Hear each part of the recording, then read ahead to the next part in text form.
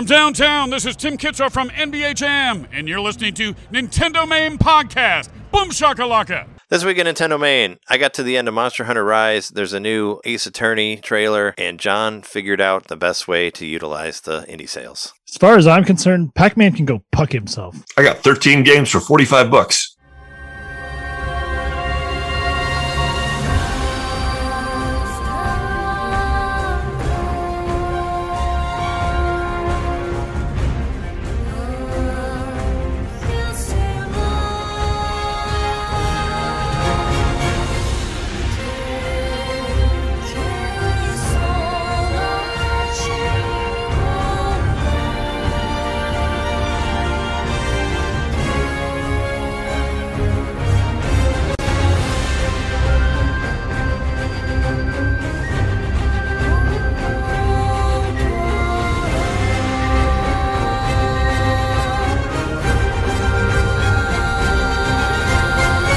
Broke the sales thing.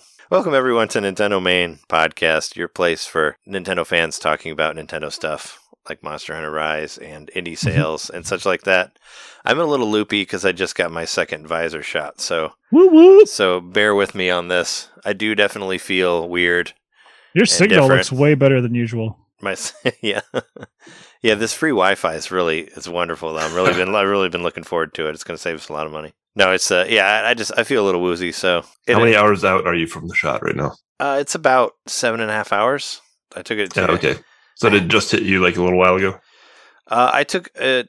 We got some food and ate it right after, and watched some TV for like 2 hours. And I'm like, I'm gonna go to bed. And then I went to bed for 2 hours, and then I just felt really, really like thirsty, and my throat's all like dry. So I got my zero sugared Gatorade here to drink during this. So they'll help me get through it. Didn't schedule any guests because I didn't know how I was going to be feeling for this. So it's just us, but we got a lot to talk about. There's stuff still happening and all that in the Nintendo world. But we're going to start off the show as we normally do. Oh yeah, we have names. And we're your hosts. I'm Trey Endgame Johnson. I'm Jeremy PC Gamer Mikowski. I'm John Flo Knitter. Flo. Not flow as in your grandma flow, but flow as in like the cool flow. Like progressive flow. Right. Yeah, I was... Like progressive flow, yes. Sure. I was thinking like hustle and flow. That was like the first thing that I thought, but... I'll take it. Like, it's hard out here for John. Like rap flow, yeah. But, yeah. Let's start off the show like we normally do and talk about the games that we have and games that we bought and shit. I guess we'd talk about Monster Hunter now, because Jeremy and I, we both play that game. That's basically what we do now. Well, not me as much anymore, but you still do. I got to the end of it. I got to the end game, I guess. I fought the final giant boss. I think there's probably more boss in there. I don't know, but I fought like the one that's like the big boss. I won't like spoil much of it. It definitely feels different than anything else I played in the game, so that's cool. And thankfully, it's not a Rampage level. I was afraid that the final level was going to be Rampage, and it isn't. So.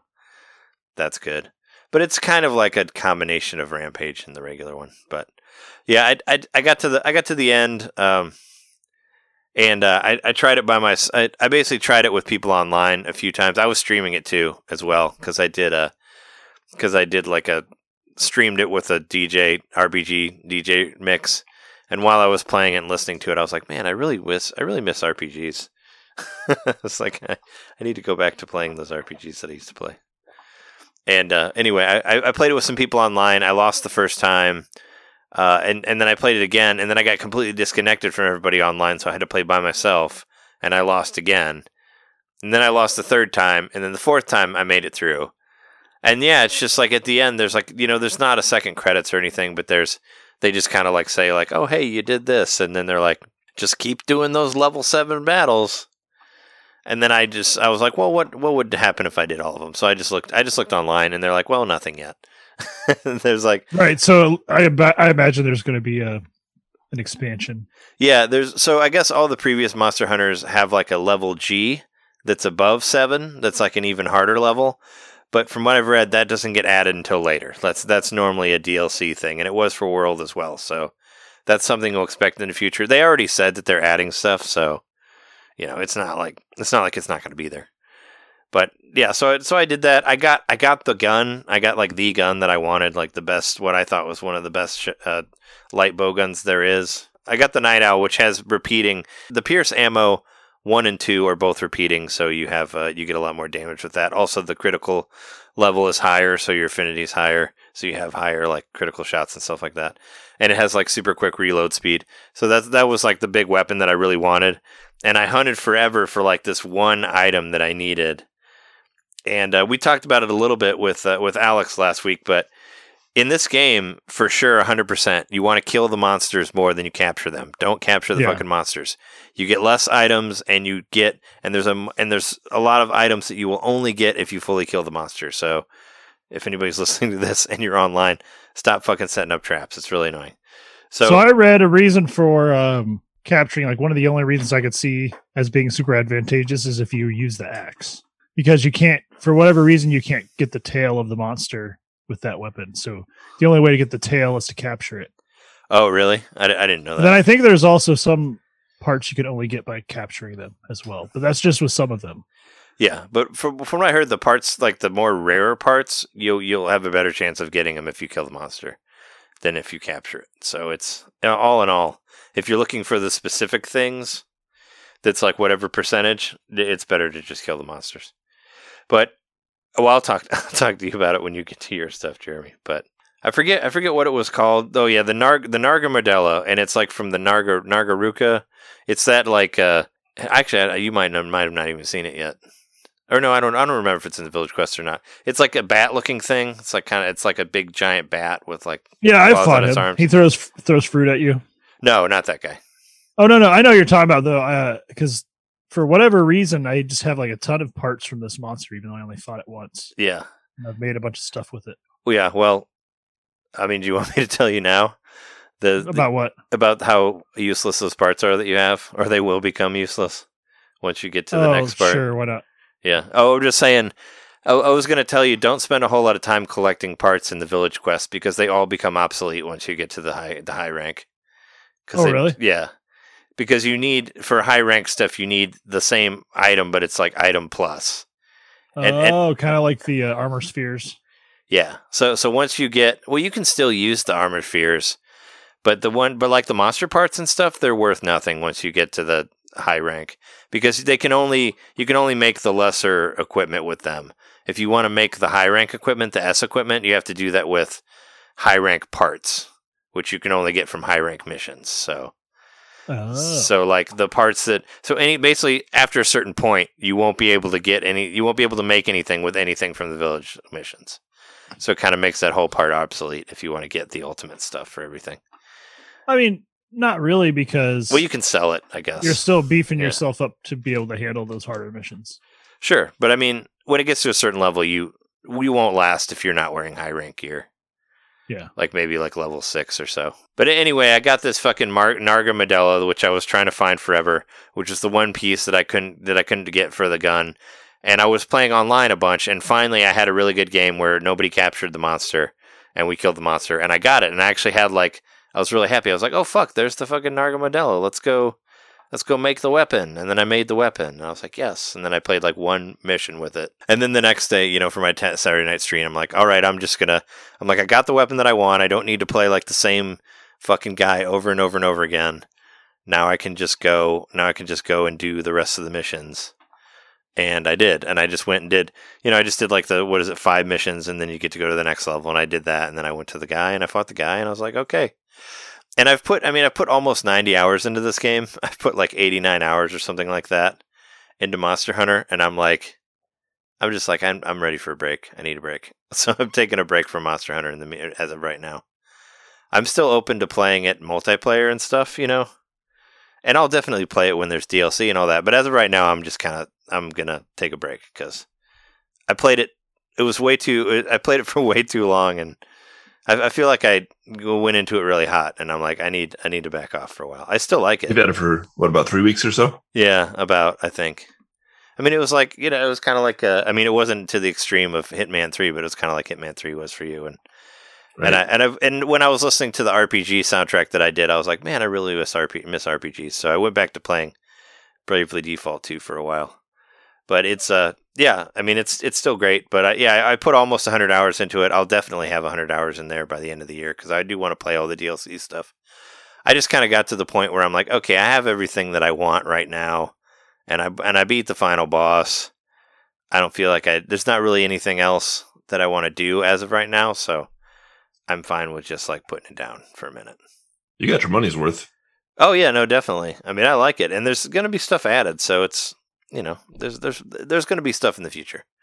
But as of right now, I'm giving the old girl a rest. For I think it'll be like your what Rocket League is to me, which is I go back every once in a while. I was hot on it for a really long time, longer than I think you were for Monster Hunter, but then again, at the time, that was one of my only games. Yeah. So, but now I just kind of go back to it. I feel like playing a little Rocket League. I do that. I think you'll do the same for Monster Hunter. I mean, it's going to be like Splatoon 2, where I'll just go back for the events and stuff. Or if I hear about an extra build that I don't have that I want to fuck around with, I'll be like, okay. Or if I want to go and try another weapon, I was kind of, that's the point I was at. I was kind of like, okay, I need to back away because I'm kind of, I played it too much. I felt like I was like, I need a break. So I've taken a break from it. But how is your monster hunting going, Jeremy? Might as well talk about it both together since we're talking about it here. Yeah, well, as you just said, I'm mostly focusing on Village Quest, so guess I'm setting myself up for the big disappoint. But no, I mean, it's how I've learned how to play, and I enjoy it. And I'm on the level 6 quests now, so there's no quests left where I can only fight one monster. Like they're all like multiple monster quests in the village on the village level. And I keep taking the what are they called, the tests you take where you can open up the new tiers and the license tests. Yeah, I've done that. So now I'm up to the level 4. Oh, that's good. Yeah, if you do those, you can skip some of the early missions of the hub area. So yeah, so I'm on level 4 Rampage, which I've only tried it once, but I got my ass kicked. I got it to where I was down to the very last enemy, and he got through the wall. So it sucked. I was kind of pissed afterwards because it took so long. Yeah, I think I don't really like those sections that much. I want to get. I don't like them either, but I don't even want to play them to get better at them. Yeah, I don't really like them either, and I think I was stuck for a long time on that one that you did, and I feel like I did something and like completely went around it, and I didn't even have to do it. Because yeah, there was one Rampage that I was stuck on, and I even played with somebody on the stream that was watching. And we tried to do it and we couldn't get through it. Like even with somebody I could talk to through chat and all that stuff. And it was like, yeah. But I even tried doing like the join request and get people on there, but nobody would ever join that one. Which I was getting so pissed because there was a flying monster that was shooting fireballs at me. Yeah. And every time I would try to repair you set up a new turret or whatever, he would just keep hitting me over and over again. Every time I'd almost be finished doing it, boom, hits me. And so I'm like sitting there watching like these other monsters destroy the gate. I'm like, I gotta fucking kill them, but I need to get my turrets going, otherwise I can't. And then it was really frustrating. But yeah, that's the only thing holding me back and kind of making me want to rage quit from time to time are those fucking Rampage quests. Yeah, thankfully you don't have to do that many of them. Like I guess there are a couple like story based ones in the hub quests that you have to do, but I was able to get online help for those. And I did That's actually what I'm gonna try next. Not have to replay it, but there was a way that I got around the one that you're stuck on. I think I ended up just doing the license mission, which is like that overrode it and was like, okay, now you don't have to do Rampage. It won't give me a new license mission. Like it's not showing up. Oh, weird. Because once I did because I think the level 3 one is the one that's the Magnum Malo and another thing where you have to do 2, or no, you have to do 3. Have you done that one? Yeah, yet? I won that one. Yeah, yeah, I got carded once ever so slightly. Like I almost didn't get carded, but at the very end he got me. Yeah, I did that one with the 3, and then it offered me another one, but I don't think I did the second one. I don't know what I did, but somehow I did the second one as well. I did the one after the Magnum Mellow one. Yeah, because somehow which was actually easier. I don't know. I felt like it got like a little, it gets more challenging and more interesting when you get to there's more stuff you could do. It just opens up more when you get to the higher rank. Like there's more options you can start creating like gems and stuff that'll add more stuff to your weapons and armor and shit like that. So is that what the slots are all about? Yeah, that's the slots, which you can't even do anything with until you get to high rank. Because they'll have little icons on them that show like how many gems you can put on it or whatever while you're buying it, while you're forging it or upgrading it and stuff like that. So it keeps on giving, and people could play it. Like I said, if I wasn't like, I mean, I could always just start another weapon and do that. And I just felt like I needed to play some other games. Was how I felt. I've only had it for 2 weeks as of yesterday, and I'm about to hit 54 hours. So definitely get my money's worth out of this game as well. I really kind of feel like I get all the little things they're wanting you to do, like between missions. So now I'm actually doing, like, I'll send out my Palicos and my Palamutes to do missions for me. And, I always I'm strategic about what, within whatever level I can, about what subquests I take. So I'm always trying to accomplish something at once, or more than one thing at a time when I'm going on a mission. So that's really fun once you get all the plates spinning, as I think I wrote here. Once all the plates are spinning, you really kind of get even more addicted to the game loop, I think, because now I've got extra pieces coming in that I don't have to go hunt down myself. And I check, I've been checking that nest every day. And oh, yeah. Yeah, the nest. No, that's tough. But I don't know. I want to get to the high rank, so I must be really close. But as of last week, I was stuck on Magnamello. I ended up I think it was the next day that I beat him. Yeah, because we played easily. Yeah, we did do like an online. We played online after last week's recording, and we did some hub quests, but we were just doing 1 and 2, just level 1 and 2 ones.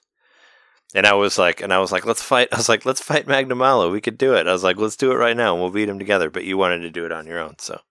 Which is fine. I understand that. I was just kind of. I'm just not fucking around with it. Concerned with that anymore. Yeah. I'll accept help for anything else. Once I saw Magnamello on level 7 of the hub, I was like, I'm strong. I can take him. I didn't. He kicked my ass. I wasn't able to beat him. I tried to go do it solo on level 7 Magnamello because I was like, oh, I could do it. I'm so tough now, and yeah, he beat me. So I ended up bringing people in from the internet to do it. So even though people have told me these things and I'm remembering them in my head, or I've been, heard them on podcasts or in articles I've read, whatever, it's just like these things are clicking with me finally. So like I finally figured out about using the wire bug to get back up when I get knocked down, which I feel like a fucking idiot. I should have been doing that the whole time, but I wasn't. I figured that out recently, so that's been a huge game changer for me. And also about restocking my items from the little house, which you told me about. But I wasn't doing. Mid-mission. So I thought, yeah. I thought what I brought into the mission with me was all I had. So I've been going through like, well, shit, I'm down to like my last potion, and I don't have any more, so I'm fucked. But now now I'm like, oh wait, so on those ones where I had to fight 3 bosses, for instance, like I definitely needed to like top up my potions and stuff. So I was happy I could do that, and those missions actually ended up being really fun. I really like those ones where you have to take down multiple monsters because. Well, it's definitely fun if you can ride one to the other one, right? Have them fight each other. They're not always on the map together, but I've gotten a little better with that too. Like I figured out how to like keep slamming them into the wall, and I like to use them to like knock parts off the other ones. And oh yeah. That's what I do every time. I take one and I'll do like the attack dodge, which I saw that on a video somewhere, where you do like the heavy attack, but you hit dodge before it goes through the whole animation, so you can start it again. And I do that a few times to knock some parts off, and then once like the meter gets all the way up to where it shows that you can do the super move. Instead of doing the super move, I just slam one monster into the other one because it makes the other one automatically mountable after that, and then I jump onto the other one, and then I just repeat back and forth like that. Or if there's no other monsters there, I'll just run them back. I'll just run them into walls over and over again, which you can do up to like 4 times if you have the 3rd wire bug. So that's pretty cool, and you get like 100 some damage each time. So pretty cool. Well, it's definitely fun, like playing those. What did you just call them? What are the missions called where you skip? The license missions. Right, the license ones. That first one was really fun because I was so OP. Like I was just like. So strong compared to these monsters, and it was fun going back and fighting them again and just like decimating them. Like they only got a chance to run away like one time. So that was pretty fun getting that, I guess, the closest to the end game experience I'll have for the moment. But yeah, I'm going to keep playing this. Like I said, 54 hours, still want to play it every day. Maybe a little less now than I don't find myself wanting to sit down and play it quite as many hours in a row, like maybe an hour now instead of like 3. But I'm gonna keep playing it. I mean, I gotta hit at least. You got to hit. I at least gotta hit the high rank so I can see all that new shit. You got to get to high rank, man, and then you got to get to the final boss. Which is what I have to get to on the hub. 6 on the hub to get to high rank, or is it 7? No, I think high rank starts at 4.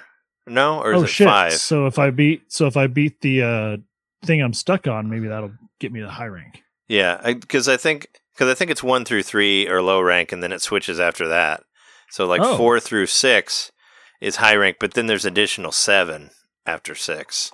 Well, then that's probably what's going on. I'm literally being held back by one mission, which really sucks. But yeah, I'm going to try to play it some more, and hopefully by next week I'll be at high rank. I forget what I did. I mean, if I watched the stream that I did it while I was streaming, so I could find it on there. But I was in the same position that you were, where I played it over and over again, and it was just a slog. Like, it wasn't fun. Like, because you play it for a long ass time. It's not like the 15-20 minute missions that you can do in the regular ones, and it's like they also don't feel as rewarding either, because you might get 2 monster items out of it. Yeah, when you skin off the final guy. When you knock parts of the monsters off, it doesn't actually count anything towards anything. It's just you get shit you can use in the battle. It's not like anything that'll help you build stuff later. So I don't come away from those missions feeling like I gained anything, which is part of the addicting nature of this game. Yeah, much like Hades, it's like you're making progress even if you're failing. You're at least you're taking items with you and able to move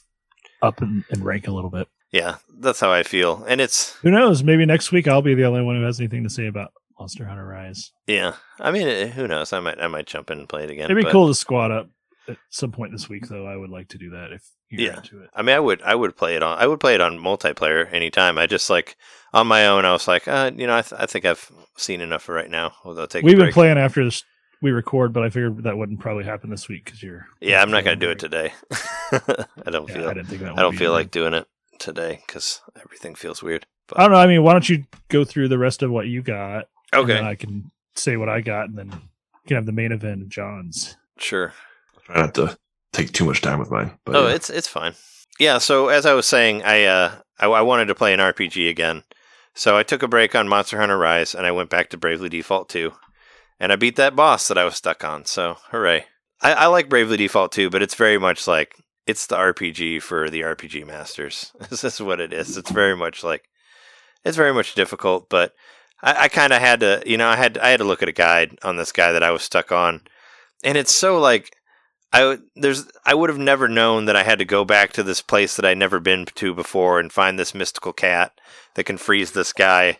And, I would have never known any of this shit. You would have not stumbled upon this by playing it by yourself. So it's that is kind of something that's annoying. And I hope it opens a little bit more where I don't have to look at a guide every time I'm at a boss, because that is kind of annoying. But at least that you were justified in looking at it, because that's freaking obscure. Yeah, I would have never found this because I didn't even know where this thing was. And it's and it's funny because the area that this thing is an area that I wouldn't have even gone to until later in the game because there's a side mission that's in there. But I don't think you even go there through the side mission until after this thing you have to beat. So it's okay. It was so weird. I'd never been here before. And yeah, it's this fucking magic cat that can do a freeze spell that'll freeze the boss. And if you fully freeze him, it'll do 500 damage every round. So if you freeze him and you poison him, that's 1,000 damage every round. So that really helps you cut him down. And he's 26,000 hit points or something like that. And what I ended up doing is, you can magnify him at any time and figure out what their weaknesses and all that stuff is. And he was weak to knives. So I bought a whole bunch of throwing knives from the store, and I would just throw knives at him with every character, and that's 500 damage each time. So I would just do that. And weirdly enough, this seems so silly, but one of the main reasons what I really had to do to beat him was just not Brave or Default. Don't do either of them. Just play it regularly, which seems so weird. But that seems to be how a lot of the bosses are, where you just don't do any of that extra stuff. I guess a lot of times you would default because you automatically guard when you're defaulting, and then you get extra battle points or whatever. But the class that he was, the Berserker, I think is what it is. He can actually cut through your default, so your defense isn't actually any higher if you're defaulting. So actually defaulting doesn't really do anything in the mission, so they don't want you to do that. So I found it was much easier for me to just play it like it's a regular RPG and just go just one move per turn instead of like braving and doing like 16 moves per turn or whatever, so that was really what did it for me. And I made it through. And it always feels so easy when you figure it out, or when you read how to do it and then you do it and then you're like, okay, and now he's dead. And that was easy, but it was way harder with me not knowing what to do and just trying to do it my own way. So I don't know. But I got more, I got another job for that, and I maxed out some of the other jobs, and I went to this magic area. It's called like Wiz World or something like that, but it's covered in all these giant trees, and it looks really cool. Like the art on that game is great. Like I really like how the towns look and stuff. It has like these like vines going through it where you can't use like the steps because of this overgrowth, so you actually have to walk on the tree to go to another part to get through the town and all that stuff. So it was nice to return to it because it was, this is like a big year for RPGs, and I wanted to try to get through as many as I could, especially Bravely Default, since I was hoping to get through Bravely Default before Shin Megami Tensei 3 comes out, which comes out at the end of May, and then there's Ys 8 like a week after that. So I wanted to try to like get through both of those 9. also, or Ys 9, yeah. I already beat 8. And then of course there's the Pokemon game at the end of the year, which I haven't even talked about, or I hadn't mentioned before, the remake of the Platinum and all that stuff. So there's a lot to do. So I wanted to try to get through Bravely Default, but yeah, I beat that boss, so yay. Nice. And it's what I'm at like 30 hours, I think, in that game. So, I mean, it's not like I'd barely played it. I definitely played it a lot at the front. So I've been going back to it. But there's been, there was that huge indie sale from last week. And this is, of course, what like John will be talking about as well. But there's a lot of stuff on sale. So I just kind of looked through where things were at. And I bought some stuff too. I ended up buying the Serious Sam collection because I like dumb first-person shooter games. And, Serious Sam is about as dumb as they come, but it's actually a lot better than the last Serious Sam game I played. I bought Serious Sam on GameCube, and that was just like an arena, and they would just throw monster after monster after monster at you, and I'm like, well, I don't want this. I mean, I want like levels. I don't want just like one thing where you just fight people over and over again. But this one is better. It's more. There are levels, but it's also like fucking hard as shit, man. Like it's a hard ass game. Like, I was playing the first one. Oh, and not to mention that I totally screwed up everything the first time. Like, I bought the game, and, I bought it. It was half off, so it's $30 normally. I bought it for $15. That's 3 games, so that's $5 a game. Plus, you get DLC for each of the games, too, so I think you end up getting, like, 6 games, technically, plus the DLC. So there's a lot of stuff in there. But I didn't realize that in the game, all of the save points are all in one thing. So like if you want to play like that's shitty. Yeah, so if you want to play like 1, 2, or 3, all of your saves are in the same part. So I ended up playing like an hour of 1, but then accidentally saving over my saves from 1 with 2 and 3 because I didn't realize that they weren't their own separate thing. Weird. So I lost all the stuff that I did in 1, and I found out the next time that I played it that I actually saved over all of my saves. So how are you supposed to make any progress in one game? You just got to play one all the way through? No, you just have to like look at what your saves are and just not save over the ones. But it's, I understand. But it basically has like, and I would expect that there'd be like a different save folder for each game, but there's one folder that has all of your saves in it. And I think you can only save like maybe 10 total. So you basically have to interdisperse those through all the different things that are on there, like through like the DLC or the games or whatever. But if you're just doing like me and you're just going like, okay, save, and then you just save and you don't look at what you're saving, you'll actually be saving over your other saves. So I played 1 for like an hour, and then I played 2 for like an hour, and then I played 3 for an hour, and all I had was saves for 3 because I saved over the 1 and 2 stuff because I didn't realize that they were all in the same folder. So that's what happened, and I was like, okay, fuck. So I started over 1 again. I played like an hour into it. You should play each game on a different profile. Yeah, well, I mean, I figured it out now where I'm just like, okay, I got to look at what it is. I can't just like automatically save. And I have now it's like half saves from 3 and half saves from 1. And I was playing 1, and 1 right off the bat kind of looks like a budget game. Like you can definitely like the graphics look like what you would see from something that's like cheaper and not really. It pretty much was a budget game at the time. Yeah, I'm sure it was. I remember them being like the Serious Sam games being like less than retail price. Yeah. Less than the standard retail price. Looking at it right off the bat, you're like, oh yeah, this looks really cheap. but it does actually, it is fun because it gets really intense. Like they throw a lot of guys at you and different things, and it is very, very much like Twitch shooting, I guess, where you got to. Is that a cell shaded game? It's not cell shaded, no. Oh, I think it's something else.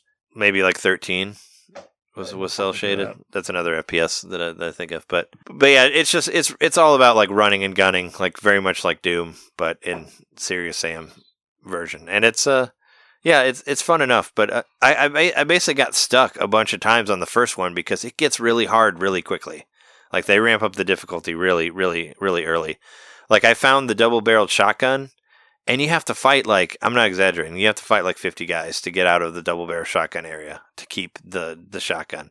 And it took me forever to get out of there because there's these characters that like jump at you and they do a shit ton of damage, and you don't really know where they're at, and they throw a bunch of them you at once, and it's kind of freaky because a lot of it is like audio based. Like you hear like the galloping. They're like, they're like big like demon horse looking guys.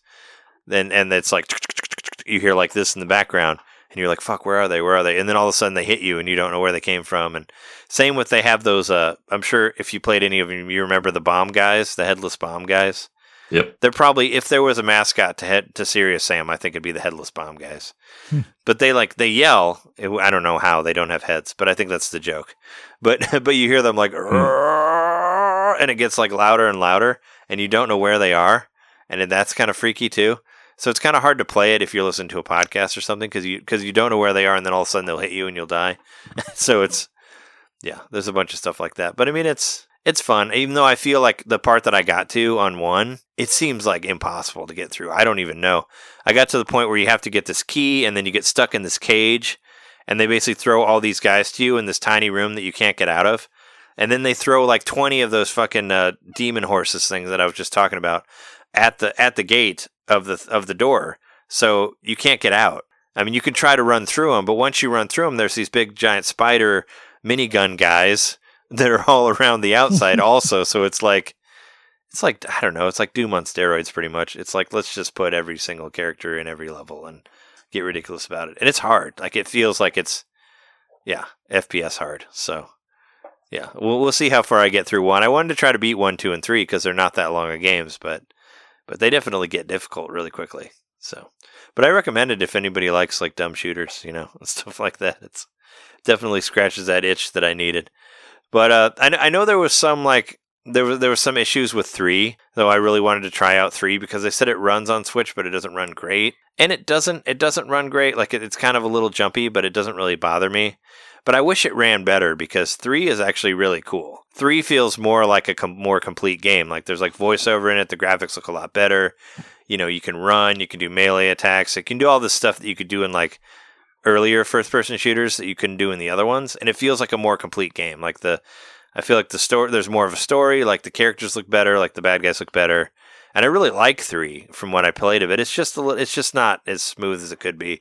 And the textures are kind of like not great looking, is what I'd say. But it's too bad because that one looks really, really good. And I wish they would have done a little bit more with it. And I think it's been patched somewhat because I remember seeing reviews about it that said that 3 like barely even ran, and it's running fine for me. Like it hasn't got like all sluggy to where I can't even move or can't play well. It just doesn't look great. It doesn't look as good as it should on the Switch, I think, but I still recommend it it's a great collection. And I was kind of hesitant on Serious Sam because of the other one that I played, but this one, yeah, it's cool. There's enough to do on it, and there's a lot of extra shit. So I thought it was good value for that for $15. It was one of those things where I was thinking about getting a bunch of other stuff, and I saw Serious Sam was on sale, and I had it saved as on my wish list, and I was like, oh shit, well, I got to try this one then. So I'm mostly just playing these, but what was it? Well, I also bought, I also bought this racing game, which I haven't played that much of, but I heard it mentioned in another game. It's called Rise Race the Future, and it's kind of like, it's like basically if Need for Speed and F-Zero had a kid. It's kind of how it feels. There's like car style levels, but then all of a sudden you'll hit like a big water area, and your car will turn into like this futuristic hover machine, and you kind of hover over the water, and it plays pretty well from what I saw of it. It was on sale too. There was a game that came out last week that kind of looked like a F-Zero, and it wasn't reviewed very well, but the person that reviewed it mentioned the other one, Race the Future, as being the better game. And I watched a review of it, and it's cool because you can alter the way that you get turbo boost in that, where if you like the way it is in like Crash Bandicoot, you can make it like that, or if you like the way it is in like F-Zero, you can make it like that. You can actually alter the way that your boosts go, which is pretty rad. Like you can make it to where you get boosts from drifting. Or you get boosts like on every lap, you get a certain amount, or you can like use boosts that'll like use your life or whatever. There's like different stuff you can do, which I thought that was really neat compared to other games where you can kind of alter the way you play it. And I think it looks pretty good too for the Switch. Like I definitely thought it controlled well, and the graphics are good. The music was not great. It was like kind of muted and generic, but you can always listen to something else. Like Mute City. No, Mute City has awesome music. I mean, Mute City is one of my favorite songs, so I would say no, it's not like Mute City. It's actually muted. But yeah, I played that. But also, there was this little game called Mother 3 that never came out here that had its 15th anniversary yesterday on April 20th. So 2006, yeah. April 20th. Let's just petition Nintendo about bringing that over here. What's up? I had no idea Mother 3 was that. I thought it was older than that. 2006, man. Because I thought it came out. Was supposed to be on the Game? Well, it was a Game Boy Advance game. It was on the Game Boy Advance, yeah. But it came out 2 years after the DS. Well, I guess so, yeah. I remember first hearing about it not coming to America around the time of when they were announcing the fighters for Smash Brothers on Wii, because I was so mad that Lucas was in there. I felt like that was the best way for them to stab me in the dick and just like twist it 100 times. Was to put I do remember. Yeah. I do remember there being a Mother 3 Game Boy Micro. Yeah, that I think did come out here, even though the game didn't. But so once again, they stabbed you and twisted you again after that. For anybody who is such a huge fan of Earthbound like myself, and just the fact that they were not bringing the game here, but they were going to show you parts of it and other things, that just made me so mad. I was so mad that Lucas was a playable character, but I couldn't play the game. I was like, what the fuck? Did you see Reggie's troll? Yes, I did. That was great. I saw that too, where he said that he was going to play the English version of it, or a English version. What's of a game you've never gotten around to beating or something like that? He's like, well, Mother 3, because it's something like basically like people keep distracting me from playing it or something like that. Yeah. Every time people troll me about bringing it stateside, I just get so upset I don't want to play it anymore. Yeah, something along the lines of what he said. Oh man, he's such a troll. Well, I mean, he doesn't. Yeah. I mean, he has no control over it anymore. You know, he doesn't work for Nintendo. No, he doesn't. So, but it is kind of funny where he's like, I might play that English version. I was like, okay, whatever. But I mean, but you can get it, and Jess did buy it. She bought Mother 3 off Etsy. Somebody had translated it and put it on a Game Boy Advance cartridge, and we have it. Yeah. So this actually kind of goes into something that was a news article, but yeah, there's actually an update to that this week. Well, the fan translation is getting an update. Yeah, an updated translation file. Yeah, yeah. It doesn't affect me because it's I can't. The Game Boy doesn't connect to the internet, and it wouldn't change the cartridge. But yeah, they tweaked the translation a little bit. And I was playing it last night, and I think the translation is really good. Like, there's a lot of puns in it. It's really funny. Like, I feel like it's written really well. Like, it feels like it's done by a professional localization team. So. I don't know what the deal is with that one, but yeah, Jess bought it. She played it through all the way. Her file is still on there. I think she ended up, it was like 57 hours or something like that total for the whole thing. And I had a file that was like around 20 hours, 18 hours, something like that. And I ended up just like deleting it just to start again from the beginning because I don't remember where anything is in that game. It's been a long time since I played it. Playing it on the Game Boy Player? Yeah, I played it on the Game Boy Player on the GameCube. Cool. I streamed it on Twitch last night. Just because I was like, hey, it's Mother 3's 15th birthday. Maybe I should play that game. I have it. So I was just like, I'm kind of tired of waiting for the other one to come. I might as well just play it. And it's good. But I understand why. And I know Justin didn't like it as much as Earthbound because Mother 3 goes dark really early. Goes super dark. And it doesn't have the cheeriness of Earthbound. And it's not really about the comedy. It's more about just tragedy. And they even say it in the game that they're starting off with the tragedy. And it is it goes dark super early. I don't want to say anything that happens to spoil it for anybody who's still waiting for it to come stateside someday. But Yeah, it's dark right off the bat. But the You music, gotta beat up your friends that are big dinosaurs. yeah. Well, I mean, that's the very, very beginning of it. But it gets, I know. yeah. But I don't It's know. pretty dark. There's a cowboy in it. Yeah, Flint. But I got past the Flint part. But I played the first chapter. I played 3 hours of it on stream. And yeah, I don't want to say like what all happens in the game, but I still don't understand why it was never released here, and I'm still kind of upset about it. And I think it's great. I think Nintendo is up to something with it, and that's why they're saving it. I don't know what they're saving it for. People have been saying that for like 10 years. But I feel like they're saving it for something. I mean, I don't know. Or do they think it's?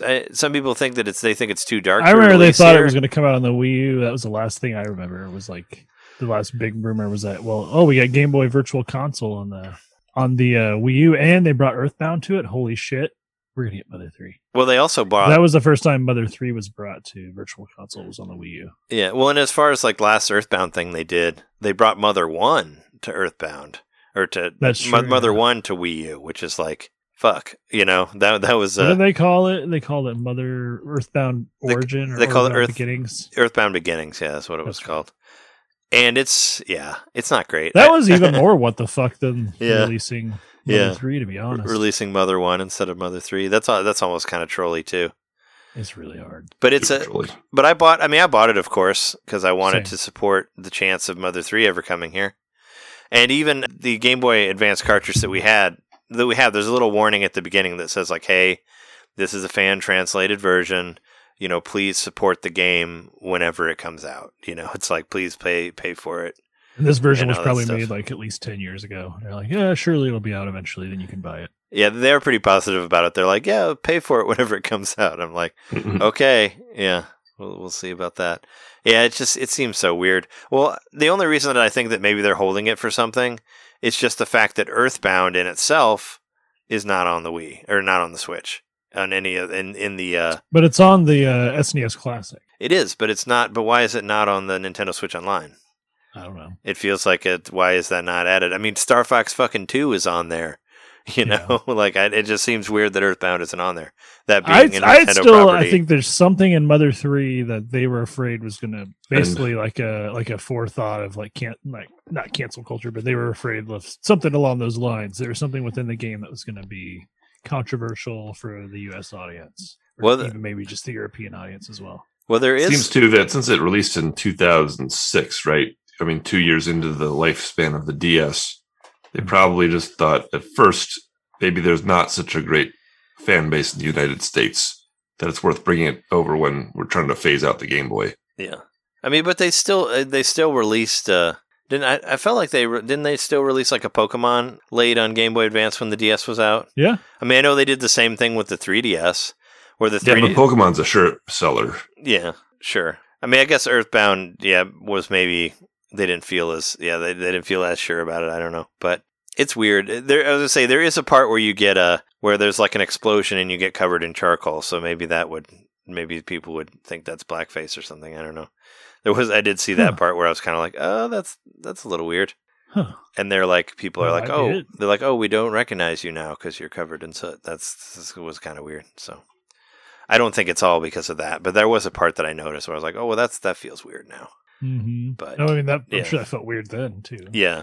So I mean, but yeah, I don't know what it is, but I'm gonna play more of it. Maybe I'll probably stream some more of it. But it was cool to play it. It's cool to play it on a TV. I think the only time I played it was on Game Boy Advance. I don't think I actually played it through my Game Boy player at the time. So it looks nice. Game Boy players are awesome, as I've said a million times on here. They're such a great thing to have because you can play any game, even fan-made games from Etsy, you can play on your Game Boy player on the TV, and they look great. So there you go. It was cool to play it and just be like, oh, this game feels so much like the other Earthbound. Like some of the songs are the same, but they're changed enough, because it's newer, but it's still the same song. It makes you almost feel like Earthbound is like a franchise that has many games, even though it doesn't. It's just kind of like. It felt nice, I guess, to be in that world again, even though it's more a very dark world. PK Fire, PK Flame. That's PK true. Fly. That's what I've been playing for the most part. Cool. Well, yeah, I mostly talked about what I've been playing this week, so don't need to go too much more to Monster Hunter. But I thought it was worth mentioning that I did buy, I did buy something this week. I didn't buy any of the indie games, which I considered a few. I actually was really interested in getting the why am I blanking on what it's called now? The one about the boat of the soul, taking the boat of the souls. Spirit Fair. Yeah, Spiritfarer. I was really close to buying that and then changed my mind, but I've been listening to a lot of stuff about Monster Hunter. You know, I'm just totally on this Monster Hunter kick right now. So I was like, fuck it, I'm going to get Monster Hunter World. So I got it. It was on sale on Steam for $30 and it included Iceborne. Oh, interesting. I'm wondering, because you have you don't have the PlayStation 4 Pro, right? No. How well does it run? Have you tried it yet? I mean, my laptop is a gaming laptop. Yeah. And I got it for the purpose of, you know, being future proof with any sort of editing stuff I might want to do. Oh, did you get it for decent amount of RAM and stuff. Did you get it for Steam, not for PlayStation?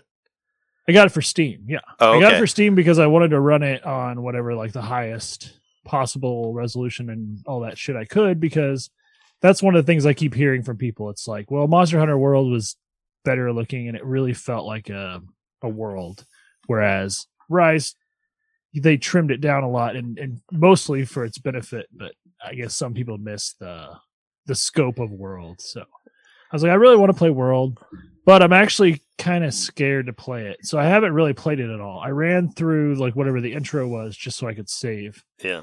And I was actually playing on my computer at the time.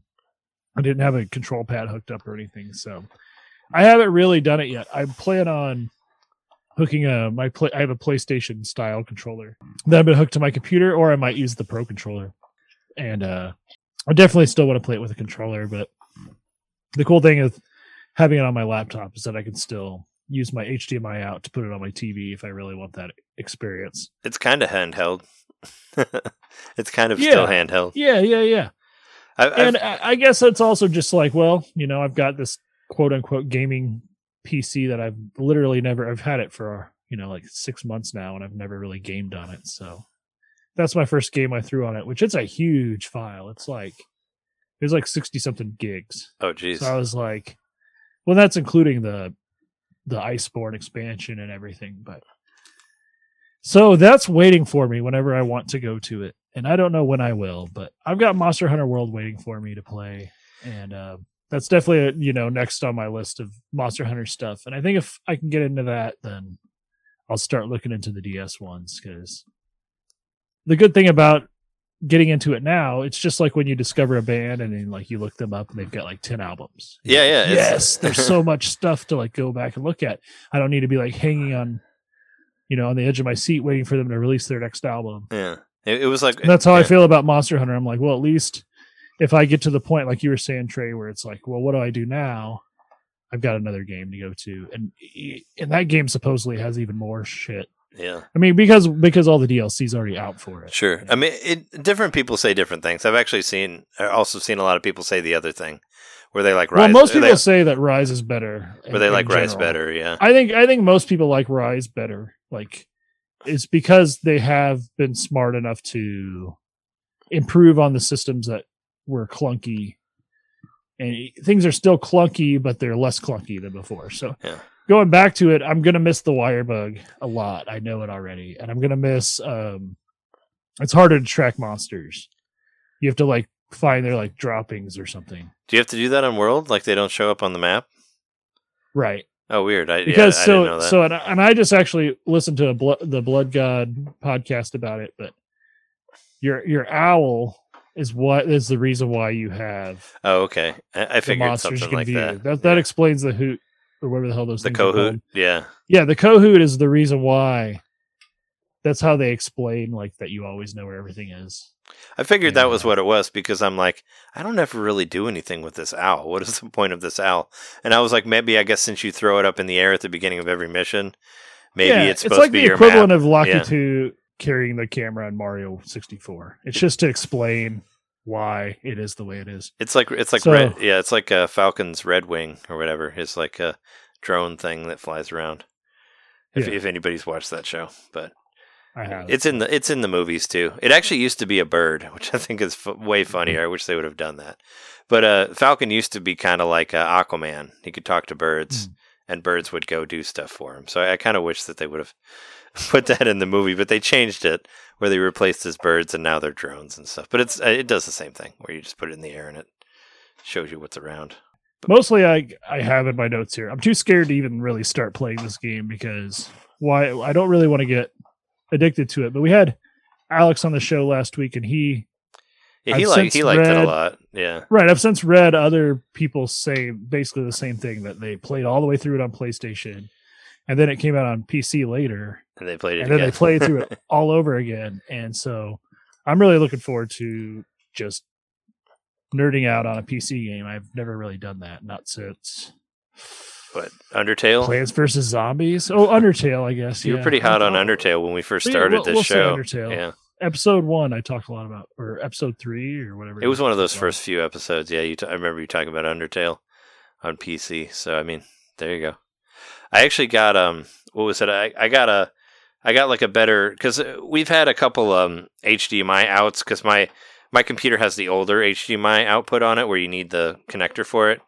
And I just bought a new one from, and it works so much better. So I'm actually able to put my computer on the TV. So in case I ever wanted to try to play anything through it, I can now. And actually, when I first hooked it up, I was streaming. So I basically sent the computer to the streamer and also the TV at the same time.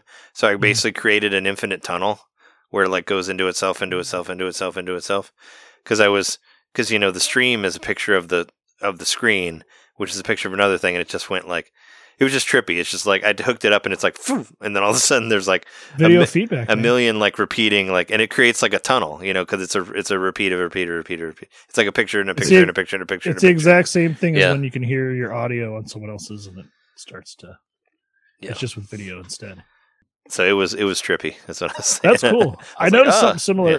Something kind of similar. I've been really stubborn about updating OBS on my computer, on my PC that I'm using right now.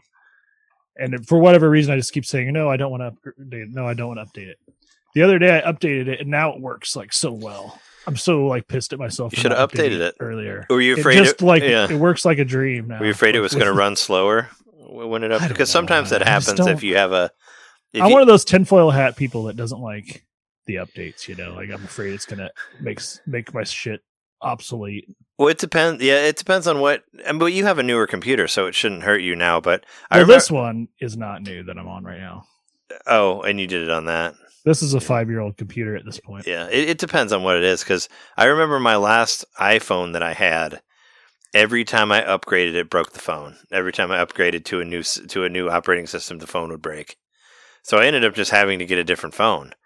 Because it would just happen every single time. And it happened like, I'm not even exaggerating, like 6 times. It would happen, and then I would basically call Verizon, and they'd send me a new phone. And that would be what would happen. And I just stopped updating forever after that, because I felt I was in the same boat as you. I'm like, I feel that if I update it, it's going to kill the phone. And I did actually update my phone recently. But I felt I was afraid to, because I thought it was going to brick it like it did so many other times on the other iPhones that I had. And mine's kind of getting old too. And I just had an issue today where I was trying to buy something on the App Store, and it wouldn't work. So I chatted up the Apple helpline, and after about 20 minutes of trying to figure it out, we figured out that my Touch ID no longer works with the App Store. Oh, geez. Like I can still use the Touch ID to unlock the phone and all that stuff. Yeah. But it won't process the payments anymore. It just says payment not processed, and that's that. Yeah, I don't know. There's weird stuff. That seems like them shooting themselves in the leg. Oh, but they like doing that. Right. That's of all the things to make obsolete, allowing you to pay for shit. That's fucking right. Crazy. Well, that's Apple's like thing though. I mean, I remember when we talked about when Jess was trying to edit her show, the Dresser Show, when we were trying to just get an older version of iMovie, and you can't do it. Because it's like, why would you not even sell like older versions that you could play in? It's so weird the way they do things, because they want everything to only work on their newest computers. So you'll shell out way too much money for it and all that. I don't know. It's so silly.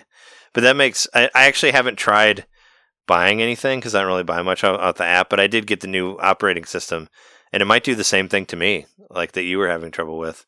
Maybe so. So I don't know. I don't buy anything on my phone, because I don't like playing. I actually stuff on just it. had to factory reset my phone. I think it had something to do with an update. My phone's 5 years old as well. It's from 2016, and it was like the top of the line. Like it was the best phone when it came out. So I bought it and was so happy about it. And then here it is 5 years later, and I like it. It still works okay. Sure.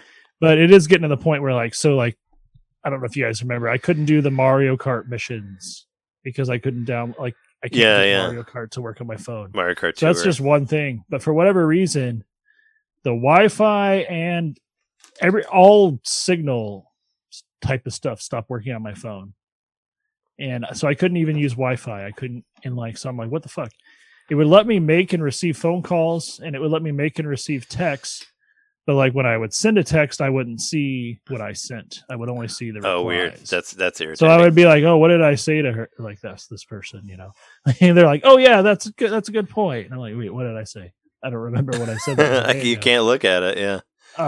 You're so like, whatever I said. I did a factory reset on my phone, and now it's working okay. But I'm convinced it had something to do with an update. And this whole planned obsolescence that is contributing to techno landfills and all that bullshit. I mean, I feel like they've been doing this for years, though, and probably not just Apple. I'm sure Windows did that before that, but it's just annoying for when it's, you don't need to spend that much to have something that works, but how else can they force you to keep getting the newer thing if they just make all the other things not available? Which I guess I know it's a very boomery thing to say, but I really do feel like technology used to be built to last, and now it's not. And there's you could buy toasters and you can buy appliances from the 1940s that still work just fine. Yeah. I mean, it depends on what it is though, because light bulbs were built to break, and you can actually buy light bulbs that don't break now. There's light bulbs that last way longer than they ever did. There's light bulbs that don't break. There's a light bulb, I can't remember where it is. But there's a light bulb that's over 100 years old that's still going. That's been on constantly. Well, that was something. Well, from what I heard was that they actually built light bulbs to break, so you would buy more of them, and that one of the original light bulbs that was invented worked for way longer than light bulbs normally do, because it wasn't made to have the thing that go out, so they could actually make money off it and all that. But as far as as far as stuff being built better, there are light bulbs that you can actually buy now. We have a bunch of them that will last you for 40 fucking years. Mm-hmm. Before you have to, they'll last forever. So I mean, I've got light bulbs that I brought from my last house. I'm saying there are things, because all the light bulbs that I bought, even those Wi-Fi bulbs, those are supposed to last you for years and years and years. They're supposed to last you for 40 years. So whatever. So it depends on what it is. Some things, but some things not, I guess. That's our tech update. Yeah. It's been the Light It Up podcast. Yeah. But let me quickly, just so I wanted to explain my name at the beginning, or my quote about saying fuck Pac-Man. I can't get past 7th place, and I've gotten 7th place multiple times. Oh no.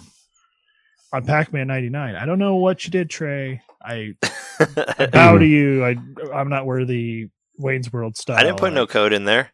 I don't know what you did to win. I didn't say you put in a code. You got to buy that Galaga theme. No, I got the second before that. Don't buy any themes. Yeah, unless you got really the second before that. That's the thing. So you're doing something right. So I've even watched your YouTube video a few times to be like, all right, what is his, what's his strategy? And there's someone on Twitter I follow that was saying here's her strategy, how she's gotten first place 10 times or something like that. I'm like, trying these different strategies, they're not working for me. I even got it to where I watched your video. Did you use train? I got to where I actually move the exact same way you do at the beginning for the first 10 seconds of the match. Oh, you can only go two ways. Exact same at the beginning. But I go through the exact same. You go left or right, yeah.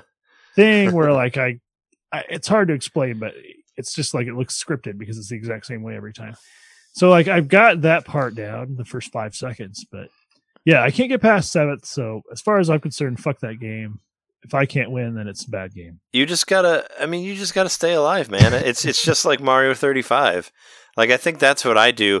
What I do more than anything is I just try to keep the ghosts blue at all times.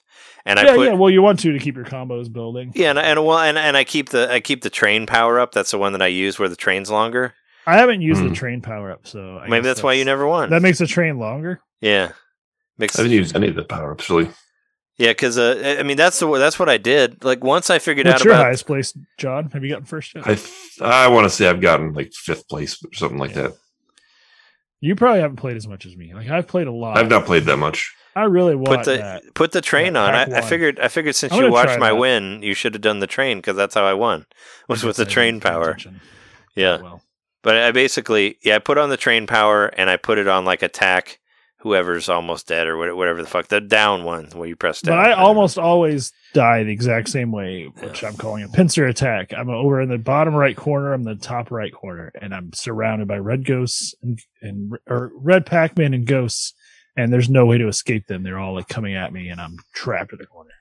I also get, I get the And fruit. you see your death Yeah. about 4 or 5 seconds ahead of time. You're like, well, I'm fucked. There's literally nothing you can do. Yeah, I get the fruit as many times as I can to reset all the dots on the Oh, yeah, I board. do too. So I do that constantly. And yeah, I make it to where it's constantly blue so I don't get stuck. The reason that I would die later is when I get stuck by the red ones, but you can actually make the red ones leave if you get the fruit. So that's something. The fruit Oh, makes cool. them leave. The fruit makes them go away, yeah.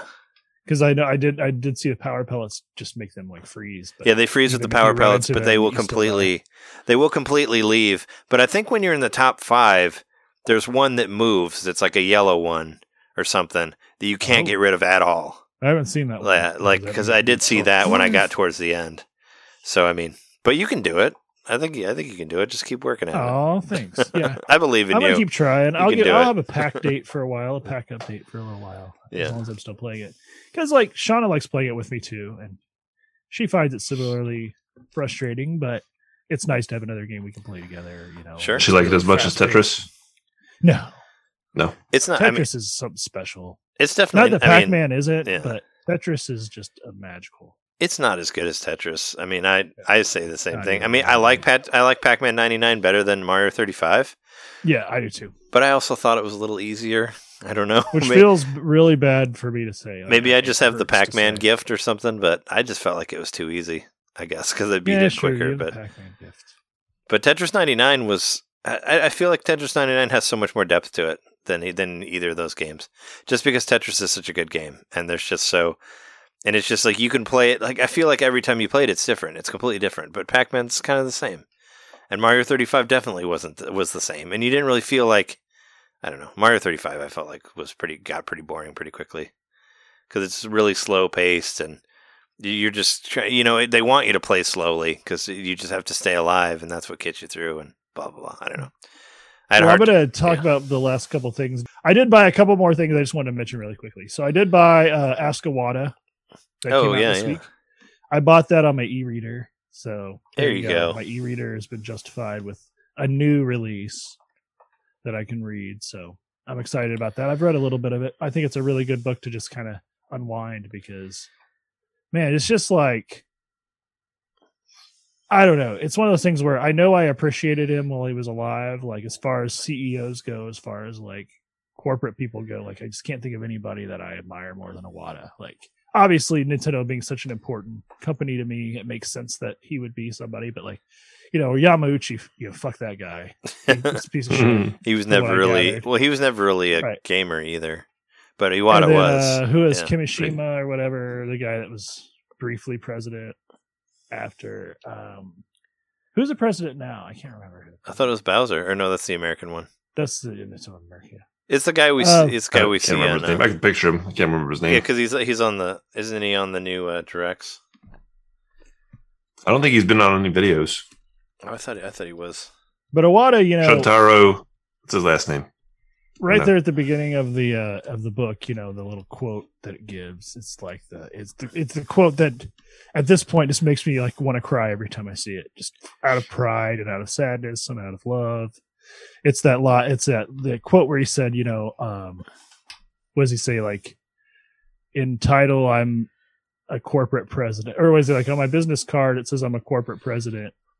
But in my mind, I'm a game developer. But in my heart, I'm a gamer. It's something along those lines. It's and all those things were true about him.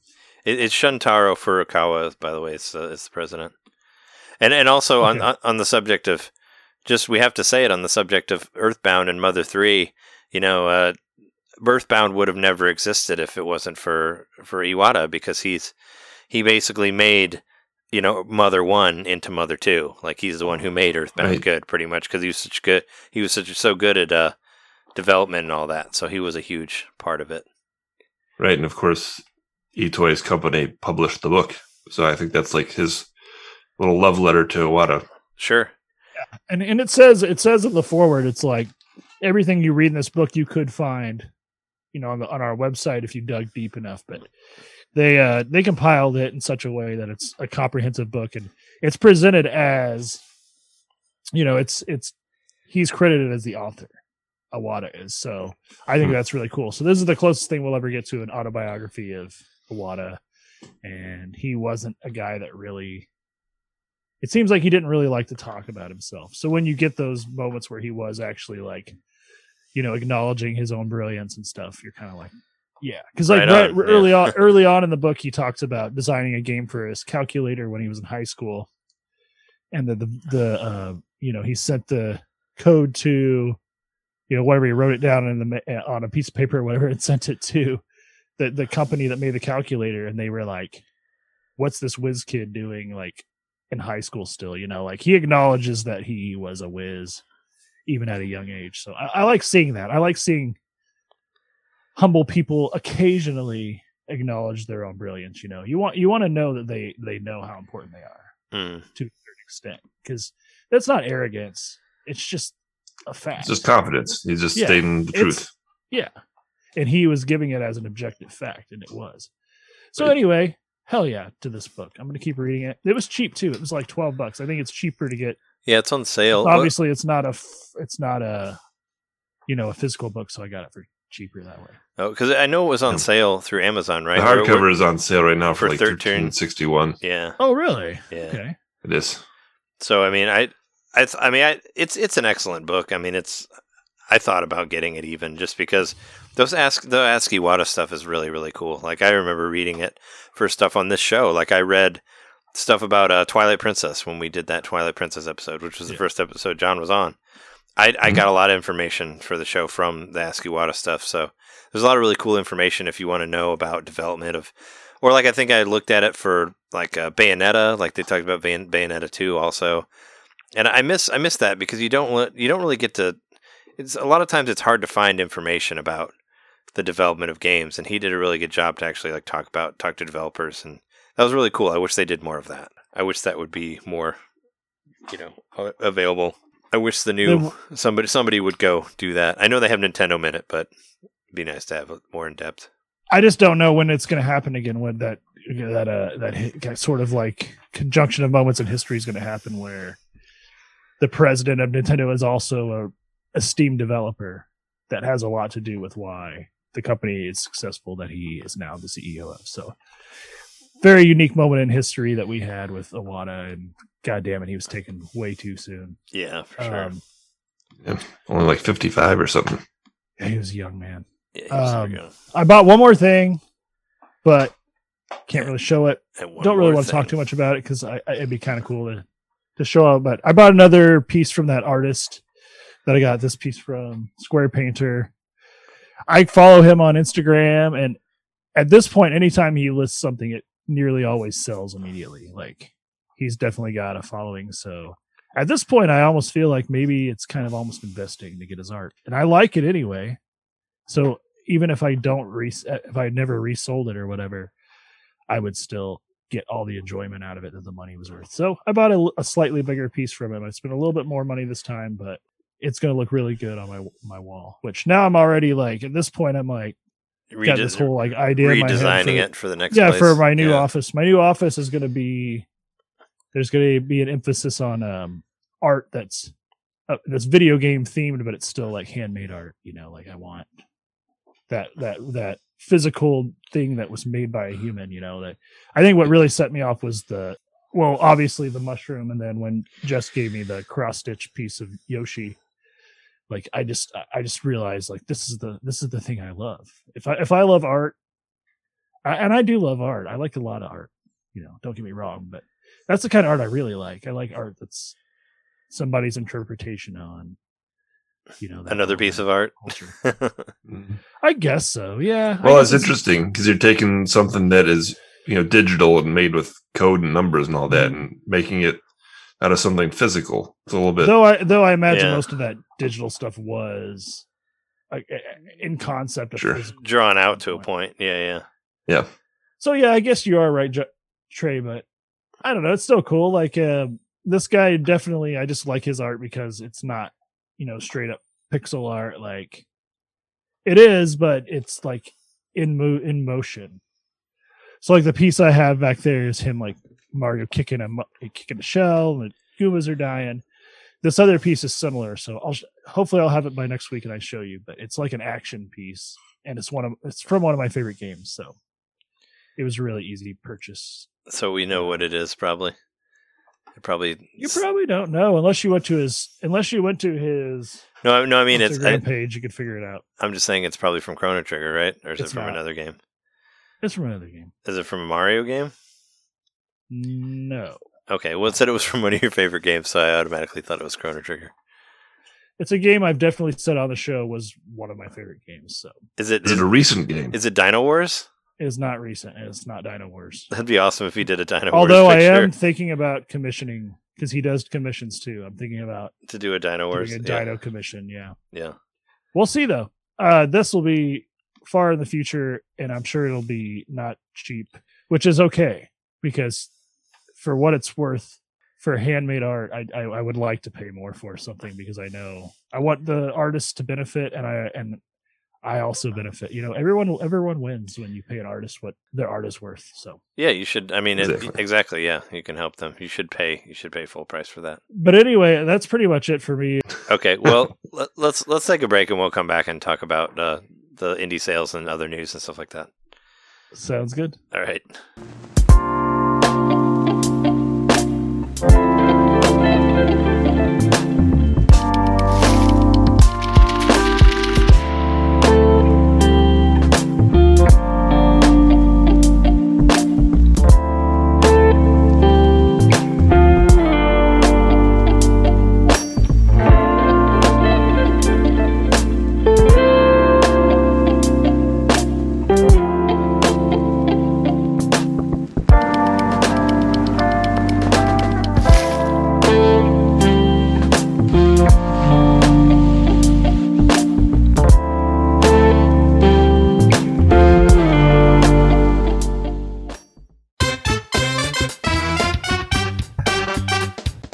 Hey, you. It's me, Mario. Yeah, you.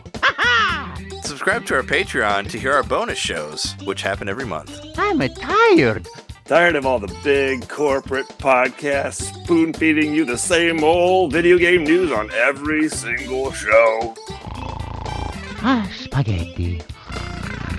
Ravioli. Then expand! With Nintendo Main Expansion Pack. It's us talking about old games that were important to us. It's us interviewing people that we meet at conventions. And heck, it's live shows from those same conventions. It's basically everything you could want that Nintendo Main ever made. Here we go! And it's just $1 a month. That's less than a bad indie on the eShop. It's $12 a year, which is less than Nintendo Switch Online. Thank you so much for subscribing to our Patreon and supporting Nintendo Main. Just go to patreon.com/Nintendo Main Podcast and hey, Mario, let go. Whoa! He's throwing us back to the show. So long, Bowser. Patreon.com/Nintendo Main Podcast. Game over.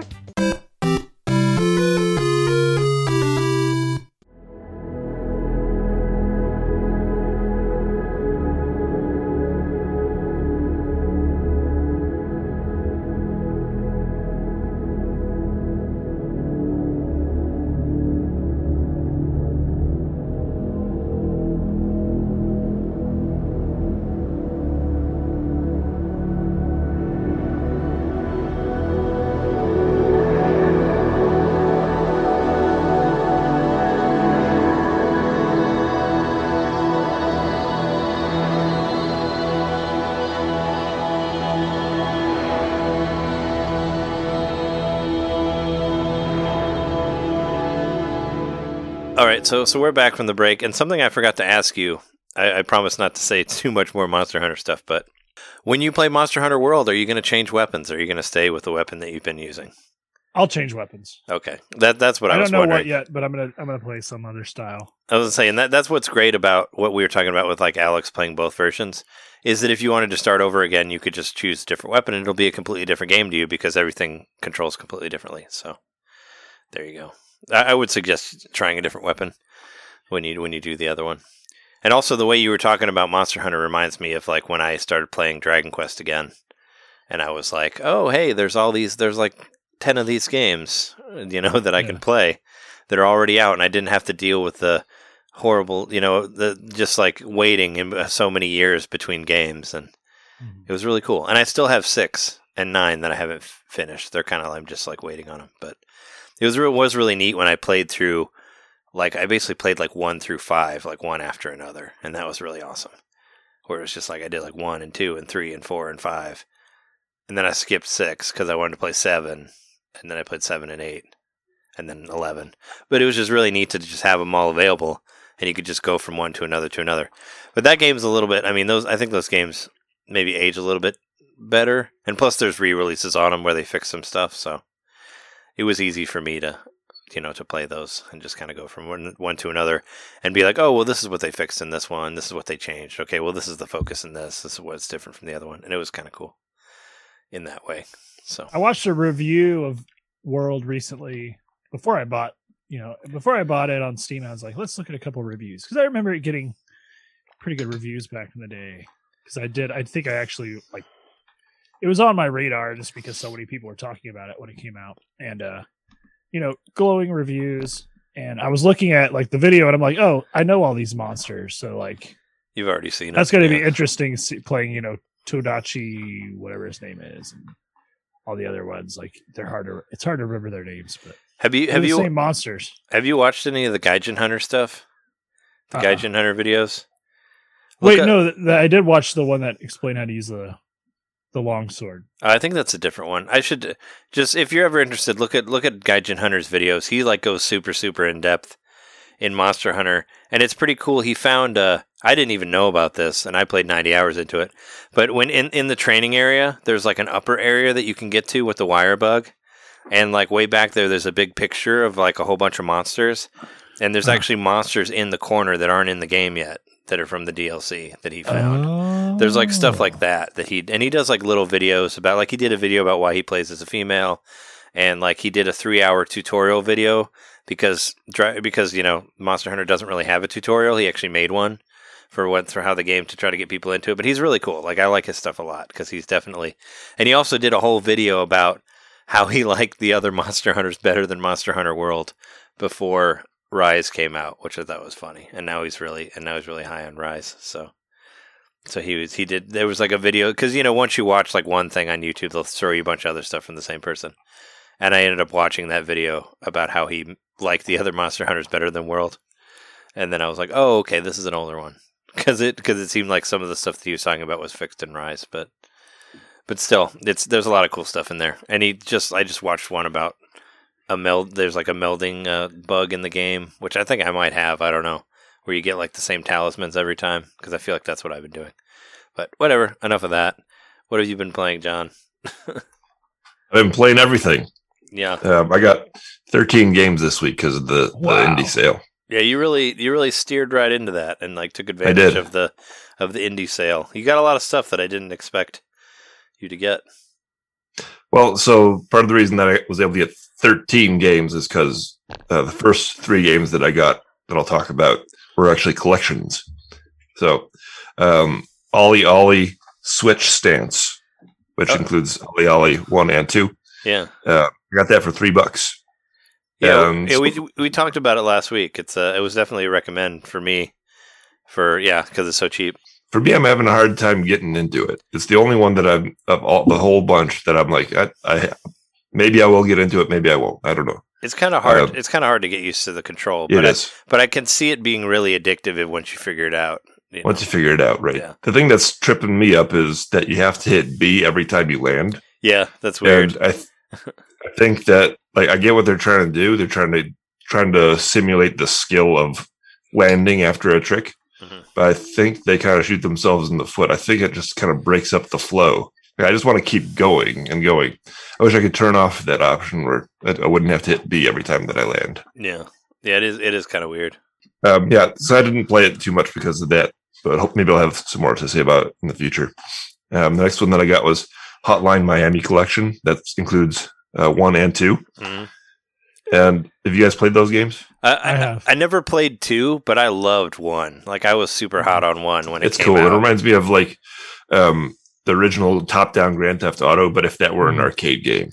Kind of. Yeah, it's like a top-down shooter, but it's super strategic. Like, it's kind of like, it's like, I say it a million times, but it's kind of like what's it called? It's kind of like Katana Zero, where you have to every level is its own strategy. And I guess Katana Zero, I'm sure, got a lot of influence from this game. Oh, it had to have, because including the if an enemy's near a door, you can kill them. Like, that was where you can hit the door into them. But it was also reminds me of like old top-down putt golf games. Yeah, because you have to aim your shot. You have to wait for the guy to be in the right position through the doorway, and then aim your shot and take the shot at the right time. It's a very interesting game in that way. I love the music. The music is the music's fantastic too. Like, that was a big part of it. I have the soundtrack for Hotline Miami. If you go back and listen to the WRT radio I did about indie games, there's a song from Hotline Miami on that list, on that DJ set. So I concluded on there because I love that game.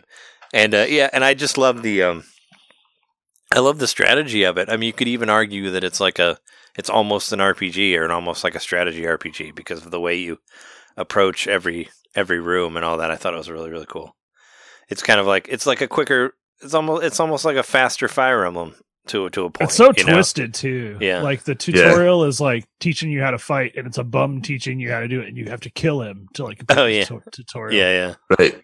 And the graphics, the style it leans into that twisted kind of Skate or Die looking. Yeah, it does look like Skate or Die. It'll do the close-ups of these random guys that look kind of gnarly. Yeah. And the weird masks and stuff too that you wear kind of add to the bizarreness of it. And wasn't there some controversy about the second one? I remember you talking about it before, right, Jeremy? I played a little bit of the second one, but did I?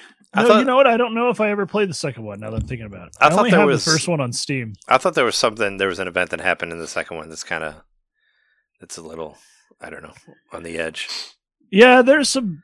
I mean, the first one, there's some pretty fucked up stuff that happened, so I imagine maybe the second one's even worse. But yeah, I wouldn't be surprised if there's some sort of like, because I know there's some twisted stuff in it. I guess it's a twisted game. It really kind of fucks with your head. I guess it was. I think it was removed, but there was a rape scene in it that was. Oh, really? That was controversial. Yeah, it makes sense that'd be controversial. I'm looking at it right now, but I think they took it out of the game. So, but I think Hotline Miami is one of the first games that, as far as I've heard, where someone used like a suite, like a tool, to make a game, and it became its own thing. At the beginning, that's what happened with Undertale too. It says made with Game Maker, I think. So this person used an existing like ecosystem to make a game and was able to like branch off, do his own thing with it. And I think the soundtrack was absolutely a huge part of it. And then it's matching up that weird glitchy music with that 2D weird like the way everything like kind of warbles and warps around with. It looks like so trippy. It's like a fucked up Super Nintendo game or something. Mm-hmm. And I got a really good deal on it too. Probably one of the best deals I think of the bunch. It was $6.24 down from $24.99. Yeah, that's a good price. I got the Mutant Mudds collection, which are from what I've played. I only played the first one so far, but there's Mutant Mudds Deluxe, Mutant Mudds Super Challenge, and then Mud Blocks, which looks like more of a puzzle game. From what I played so far, it's like a cute, simple platformer, and it's just enjoyable. I like it. It's hard as balls, though. That was my problem with the game. Yeah, I have the first one on 3DS, and I was like, oh yeah, this is kind of cute, and then kind of like Serious Sam, but more. It just like ramped up really quickly, and I'm like, does it? I don't like this game anymore. It's way too hard. that was I haven't got that far. that was my problem. That it got too hard for me, and I couldn't do it. But I really like.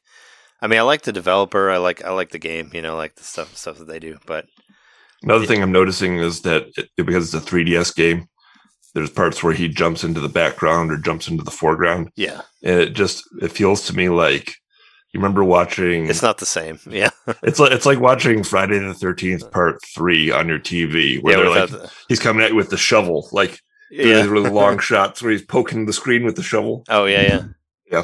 Where it's That's like what I feel like. no, yeah, and you're totally right. Yeah, it was made for the 3DS, so it was made to use that depth, the whole the whole thing the 3DS did, and it's the fact that you're playing it on a different system and the 3D isn't there. It's kind of like, oh yeah, that's weird. But yeah, I mean, I really liked it for what it was, but yeah, it got too hard for me too quickly, and I'm just like, I'm not good enough for this. But the developer are the same guys who did Dementium on DS, which I really liked. So that's why I was, and they did Zeo Drifter, which is also on Switch, and Moon, which was on 3DS, but didn't ever come to Switch, but it should. But anyway, they did a lot of really cool like first person shooter stuff that I liked, especially like Dementium was like first person horror, which is like one of my favorite type of games. So I was saying they're a great developer. So if you like this, you should look into their other stuff as well. Yeah, I've been meaning to play some of their other games. They look pretty interesting. I like what I've played so far.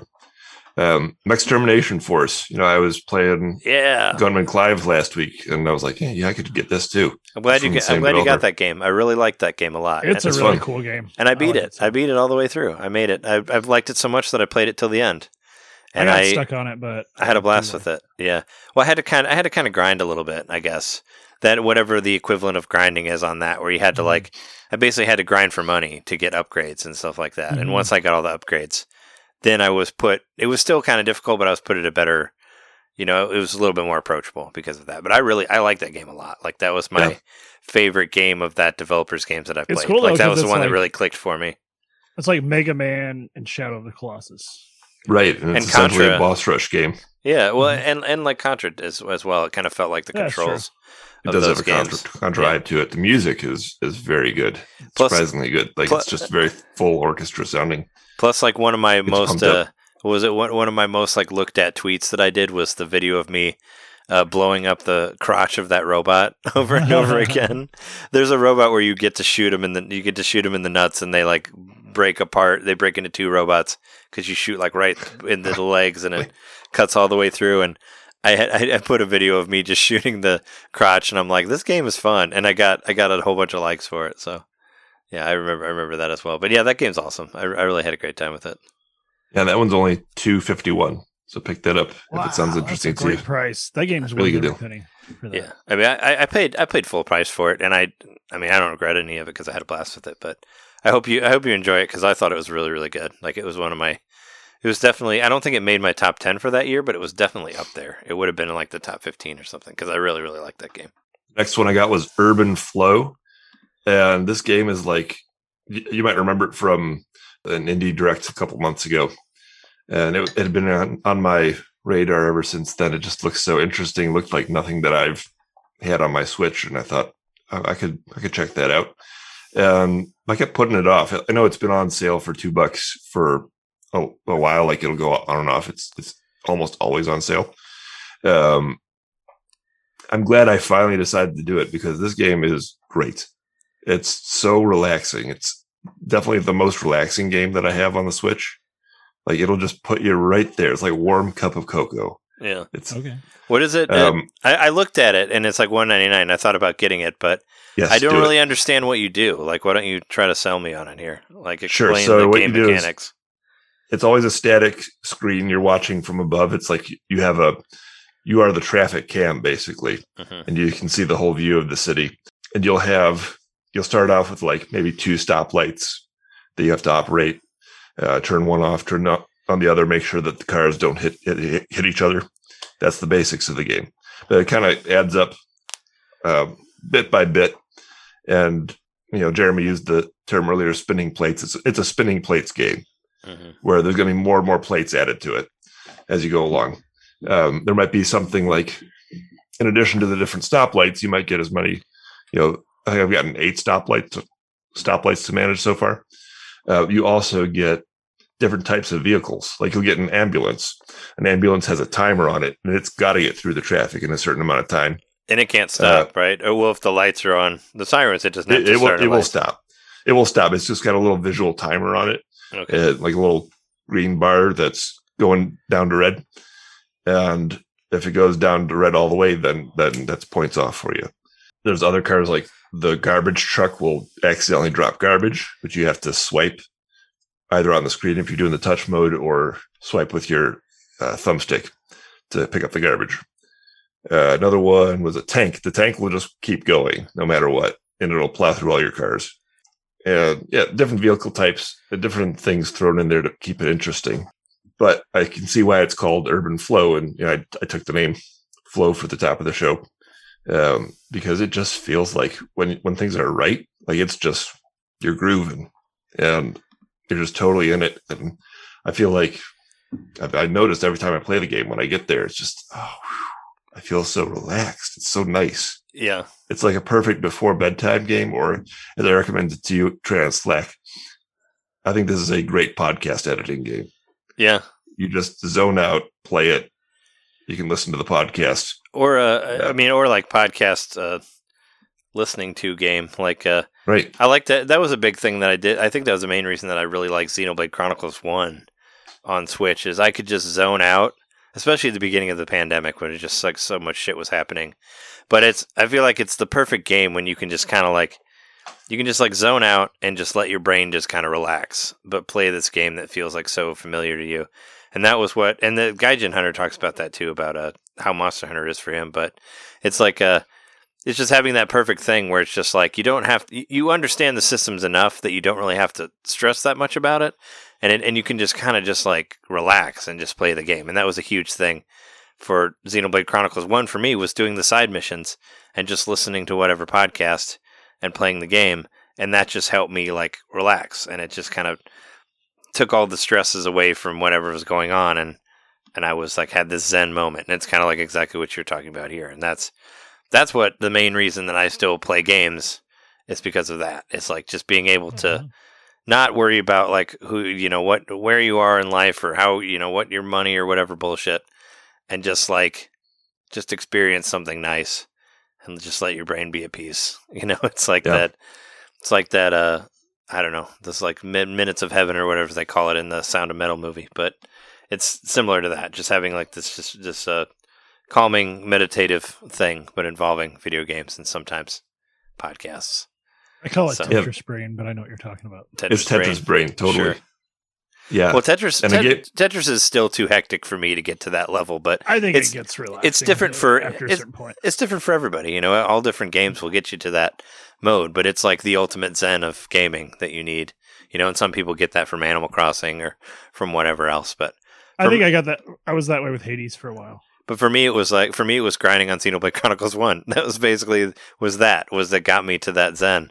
Was doing stupid side missions that I didn't really care about what the story was with it, but I really liked the battle system, so I loved just like running around and just doing the side mission stuff. That's why it got really annoying when I got to 2, because I couldn't do the Zen Brain because I wouldn't have the right blades that had the right abilities to finish the side quests, and it just interrupted this whole like peace thing that I had in my mind. So whatever. But yeah, no, it's great that you found a game like that. Yeah. And a game like this too, if you do decide to just play it and not listen to a podcast or whatever, thankfully the music is great. And this type of game, the music has to be really good because it's got to get you in the mood. It's got to get you kind of calm down and all that stuff. And this music, I think, is something that I would like get the soundtrack to and actually just listen to just chill out and read a book or go to bed. It's just right there. It's so good. Yeah, if you could find some music for the show and put it here, that'd be great because I think it's worth listening to. Sure, I'll put it on there for you. I put what was it, the last week's? I put right after you said that you liked the music from Gunman Clive. I put a song from that game in there also. So I listen to what you say. I put all the music is always based around what we talk about. So that's actually one of my favorite parts about. Oh, do you really? Put a song from Dino Wars right here. We didn't talk about Dino Wars. I know. I'm sorry. And Dino Wars has been on plenty other episodes. I know. Trust me. It's the music's not that. I have the whole soundtrack to Dino Wars, which I think is only like 3 songs. Exactly. It's not really that. It's not really that. Oh, and yeah. Put the soundtrack to Bible Adventures right now. I have that. I have that soundtrack too. Well, because it's all stuff that we've done. I know. But a lot of these indie games, you can actually buy the soundtracks through like Bandcamp and stuff like that, where you pay like. Right? Isn't it? There is still a percentage that goes to Bandcamp, right? Ship to Shore, where they do a lot of the vinyl releases. Yeah. I don't know if they have Urban Flow stuff, but I always, whenever I buy something, I try to look. Whenever I get a game soundtrack, I try to look if I can buy it from the actual person who wrote it before anything else. There's an artist I like who did like something that like putting stuff on vinyls like Vogue is like in vogue now, but and also cassettes, like people got into doing cassettes. There's an artist I follow, his name's Equip. He does like I've probably talked about him on the show before. He does, the best way I could describe it is like Sega inspired what would it be called? Vaporwave kind of. But it's like music for video games that don't really exist, so it'll be called like item selection screen or like character selection screen. Like that'll be the names of his songs. Oh, interesting. But he did a collaborative EP with this other artist, and they released it. They only made like 20 of them, so they were sold out immediately. They did Wax Cylinders. Oh wow. Yeah, I don't know who can play those. Oh my god, that's obscure. I don't know of anyone who has a Wax Cylinder player. Like, I mean, it's one of those things where like you are literally like damaging the medium by playing it, I would say. Yeah, like it deteriorates. My old boss from Columbia, Larry Capson, he has one, but he's the only. I own a Wax Cylinder. He's the only one that I know of. An Edison cylinder that's over 100 years old that my dad gave me for Christmas a few years ago. And he recorded. I don't have a way to play it. He recorded an interview with They Might Be Giants on a Wax Cylinder that he showed me. It was like in his office. But yeah, they might be obsolete. But he's an audio nerd, so he has all this shit. You know, I thought it was cool at the time.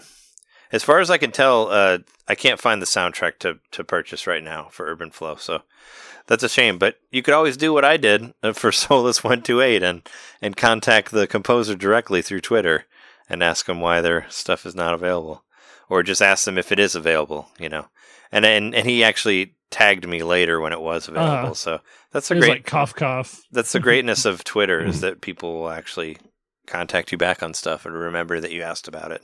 And of course I bought the album once I saw that, you know, because I asked him about it before and it's here now, and I felt like as a lover of video game music I should support the artist, so I did.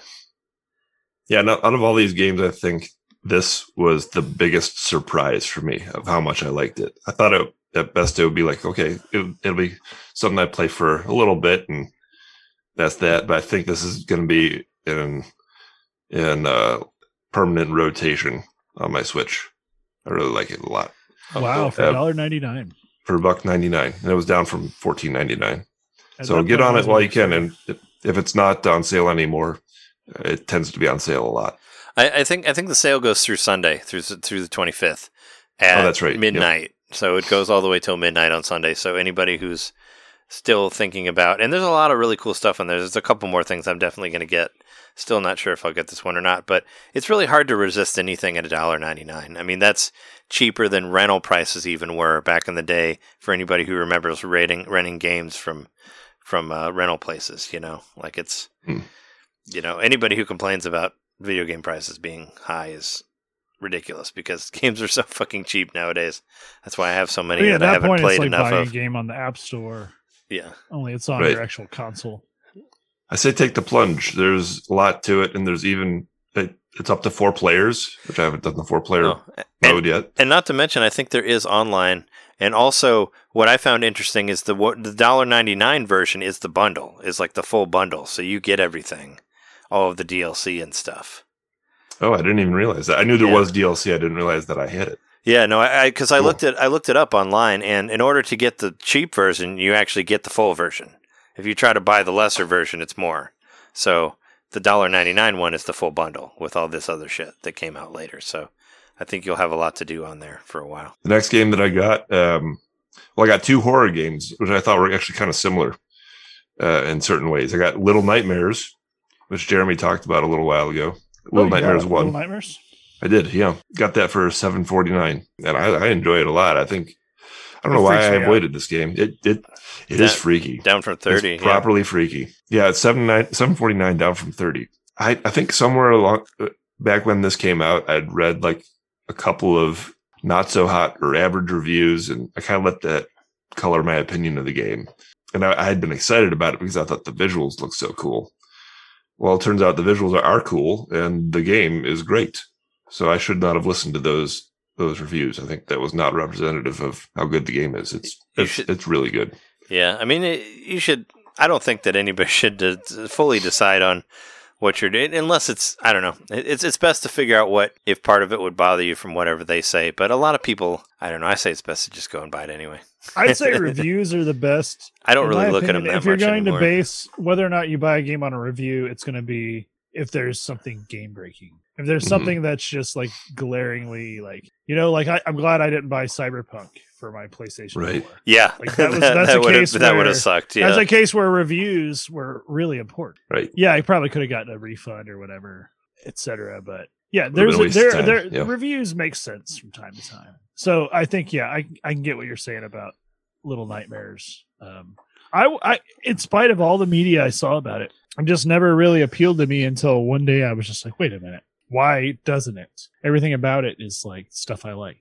It's got that macabre Tim Burton kind of style to it. It looks like it's made out of like handmade puppets, and the whole story is like environmentally, like the story is told by the environment, not by actual the lighting and stuff. Yeah, guides your attention in certain ways. There's something that happens in this corner of the screen in the shadows that catches your attention again. And I loved Limbo, and it's like it's in a way it's an evolution of Limbo. That was the next thing I was going to say. Yeah. As I was playing it, because I didn't really have an idea of what style of game it was, beyond what you had said on the show previously. It started to feel familiar, and I'm like, oh, this is like Limbo. It's like a next evolution of Limbo. And then when I played the next game that I got, it brought that comparison out even more, the next game I got was Inside, which is the game that the Limbo studio made after Limbo. It was spiritual successor to Limbo, successor, right? Yeah. Same company, different story. Yeah. Yeah, and I got that one for $5 down from 20. I don't know which one I like more, Little Nightmares or Inside. I got to keep playing them both, I guess, and see. But I kind of been bouncing back and forth. I'll play both of them at the same time, and I'll go this one to that one, and then back again. Inside is it's like Limbo, but the visuals are amped up. There's a little bit of color to it. It looks as good as as far as the animation, it looks like Disney quality, I guess I would say. Obviously, it's dark and it has a simple aesthetic all its own, but the smoothness of it all, like the way that the character he'll run and he has a little hunch to him, which suggests that he is hiding, which he is. You're hiding through the bushes, and there's like police after. I'm not that far in the game. I don't know really that much of the story yet, but I think they're like police after you. And so the way that he moves is indicative of his situation. Or like I was watching how he jumps. He'll keep that sort of arch to his back, and he leaps with his feet first and leans back. And it's just, there's momentum to it. And the quality is just top notch in that way. They pay attention to all the little details in this game. The animation. Yeah. Yep. Yeah, and I think it won a couple of Game of the Year awards, as I recall.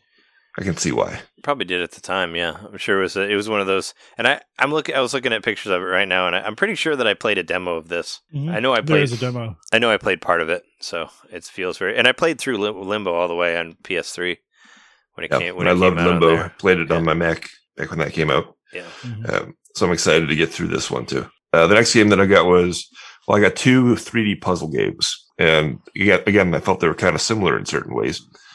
First one is Chroma Gun, which I think Jeremy was talking about a little while ago. Did you play it before, Jeremy? I haven't played it, but yeah. I think I mentioned it because I played a demo of it on a PS3. I bought this too. I also bought Chroma Gun just because it was $1.99. And I wanted to play. I was interested in playing like a puzzly first-person game. but I also didn't want to pay a whole lot for it. And I was like, $1.99, perfect. That's a great price. There it is. Down from 20. I have a really hard time resisting a lot of these $1.99 prices because, like, I bought Abzu for $1.99, that swimming game, and I fucking loved that game. Like, that game was so good. And I was like, man, I should buy more of these $1.99 ones. I think they're all going to be just as good for that price. But it's kind of hard to, we've talked about how it's kind of hard to resist something under $15. But $2 is like I said, it's less than you would pay to rent a game back when you could do that. So it's like, yeah, $1.99, sure, I'll buy it. I mean, that's like you'll easily get a fucking couple hours of fun out of it for $2. Oh, yeah.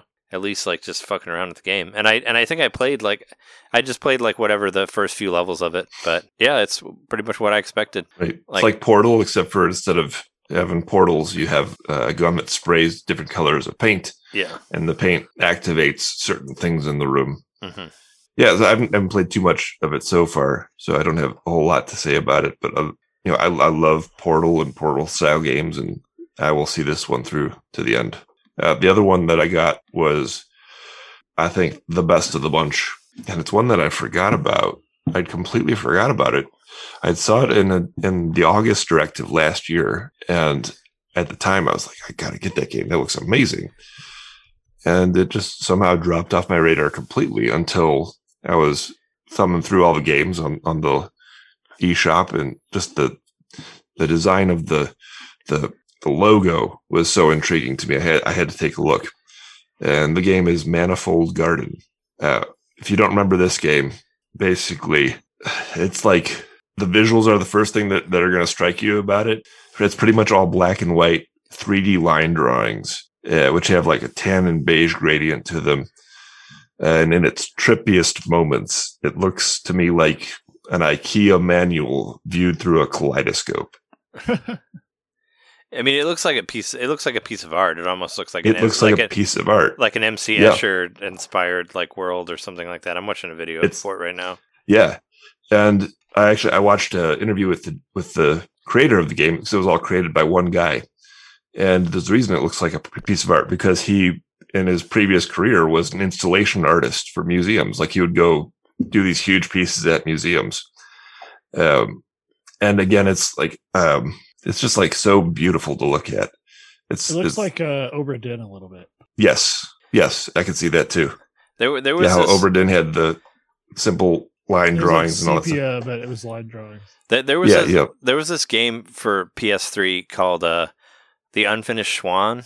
I don't know if you remember that. Where there was like nothing there, and you would like there was like a white world where you couldn't see anything, but you'd like throw paint on it, and things would get created, and that's how you would like platform through it. Right. It kind of reminded me of that a little bit, but it's definitely looks better than that for sure. Like, it's the art on it is incredible. Like a Manifold Garden, from what I'm looking at right now, it looks really, really good. Oh yeah, yeah. We said that it looked like an MC Escher drawing, and basically that's the case. Like the gameplay, it's like Portal as designed by MC Escher. So the levels are all fluidly connected in this big labyrinth, which is built with impossible geometry. So you ask yourself, like, how do you get through a level, a world like that, which is connected, but it doesn't visually make sense? And that's just the thing, is like, you kind of have to abandon all your preconceived notions about what to do in such a game and just let the game lead you. The physical space, it repeats infinitely. So like, if you fall off a platform, then you're going to fall, and you're going to keep falling and watch that platform pass by again and again forever. Oh, and you can get back on it? Until you maneuver yourself, because you can maneuver yourself in midair. Oh wow, that's cool. It's so cool. Yeah, so you don't die. It's just you don't. You just fall into this repeating abyss, but you can bring yourself back to where you were. Yeah. Well, depending on how you can maneuver on there or whatever. Yeah, and the core mechanic of the game is changing gravity. So it's as though you have gravity boots, and you can walk on whatever surface you want to. You approach a wall, you press ZR, gravity changes just for you. And so now that wall is the floor. So there's no up, down, left, or right, since that's the case. So instead, there's different colors represent different types of gravity. So there's red, green, yellow, blue, and purple instead of up, down, left, and right. there's no jumping in the game. You can't jump to get a higher place. So the only way to go up, relatively speaking, then is to change gravity and walk up. Oh, interesting. And you have to, as far as the puzzle solving, what you got to do is you got to put colored key blocks into matching colored keyholes to open doors. Each color corresponds to a certain direction of gravity. So, say red key blocks will always fit in the red direction. Green key blocks will always fall in the green direction, etc. Key blocks, they'll freeze in place and they can't be touched unless gravity is set to that color.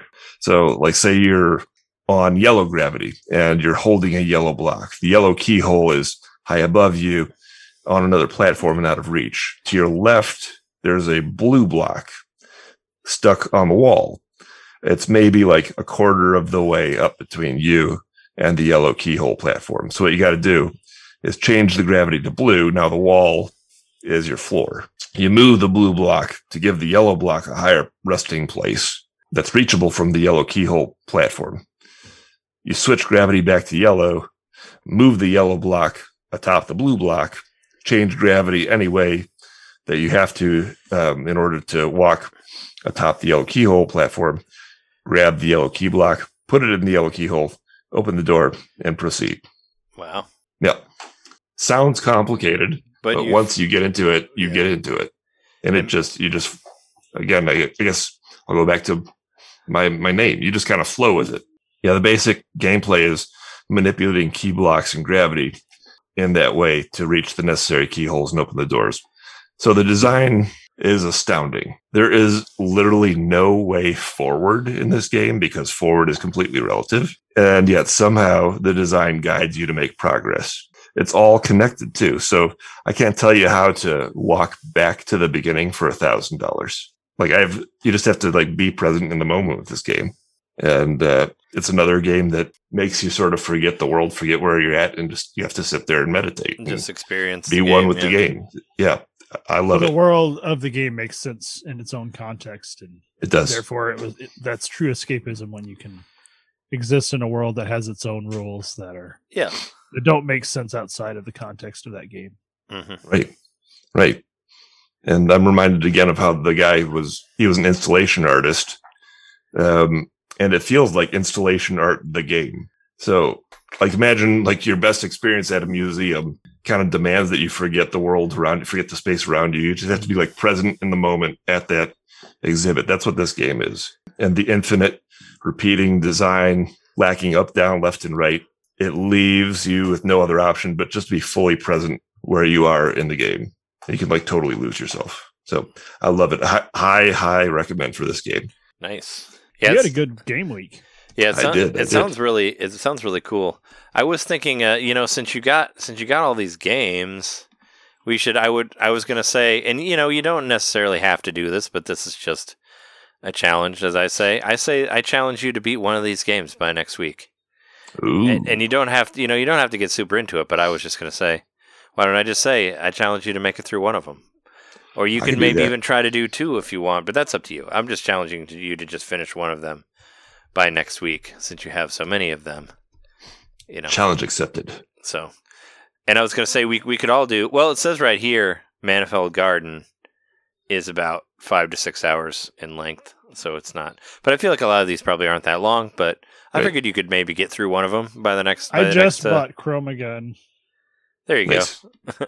I was I'm gonna about. try that this week. I'll probably end up getting Irvin Flow, but I feel like if there was anything that you said earlier, Jeremy, that you were going to try to do for next week, we could do that as well and say that's a challenge and try to hold everybody to it. I want to try to get to the high level and high rank, yeah, high rank. I would say high rank or beat or make it to number Beat one. that fucking rampage. Make pack one. That's what I was going to say. Oh, right. I don't know what I would say. I don't know what I would say for me because I already made it to the end of Monster Hunter. Beat Bravely Default 2. No way. I still have a good 50 hours left on that game. But I could say that I'll definitely beat another major boss on Bravely Default before next week. I could easily do that. We could say My that. totals for this eShop sale, I paid $45.43 for the 13 games. And the total retail price of it was $171.91. So I saved $126.48. Wow. Yeah, so that's like over a third of the original price. So there you go. Right. So the indie sales has worked out really well for you off of Worked out really well. My pick of the week, Manifold Garden. Yeah. I'm going to name Sounds some like- runners up. Urban Flow. Urban Flow is the biggest surprise of all these games. Maybe the best value too. It sounds like. Could be the best value too, because I'm going to play it for the foreseeable future. And then also Little Nightmares and Inside. And just to clarify from earlier, it is I just double checked, but Urban Flow, if you try to get just Urban Flow, it's $15. The only one that's discounted is like the deluxe version that you got, which is cool. I like that they do that. So you got an extra DLC thing with it. I don't know exactly what that is, but there was a DLC that was included that was an extra like $3 or something like that. But Nice. yeah, so if you're looking for it, and the sale does go till Sunday, but if you're looking for it, you want to get the deluxe bundle is the one that's $199. So if you try to get any of the other ones, they're regular price. I saw they did that with a couple other games too, where it's like, if you want the discount, you got to get the full version. So which is cool actually. I don't mind that. I feel like I just bought something that did that, where I had to get the whole version to get the discount, and it was I don't remember offhand what it was, but yeah, that's cool. Where it's like you can buy it, but if you do, you have to get this. You have to get all of the stuff, and that's where you get the sales. So pretty dope. Yeah, I really am interested in this Manifold game. Who knows? I might pick it up. Yeah, there's some really, I don't know, it just sucks you in, and there's some really surprising moments where you think you know what's going on, then things just get turned on their head. It'll constantly keep you engaged. I'll say that about this game. It sounds like it. Yeah, it's something I don't think I'm going to get it right now, but it is definitely something that I'll pick up later, probably. Also, it In the would make a future. nice pairing with Superliminal. Like, Yeah, they should it's- put those two games in a bundle and called it the Trippin' Balls deal. It's just like, They should have like the 420 bundle. yeah, the 420 bundle. That would have been perfect. Yep. It sounds like it goes with the other stuff. So there you go, with the other things that you enjoy. So good on you. Got plenty of games. So I'm just challenging you to play those games. So, and I think you would for the most part. Try to beat one of them for next. I'm gonna beat for one next of week. Yeah. Glad to hear you have something to play since your Miss Pac-Man machine is down. Yes, that's true. Well, let's just run through like some new stuff real quick, and then we'll be done. I just want to talk about what came out this week.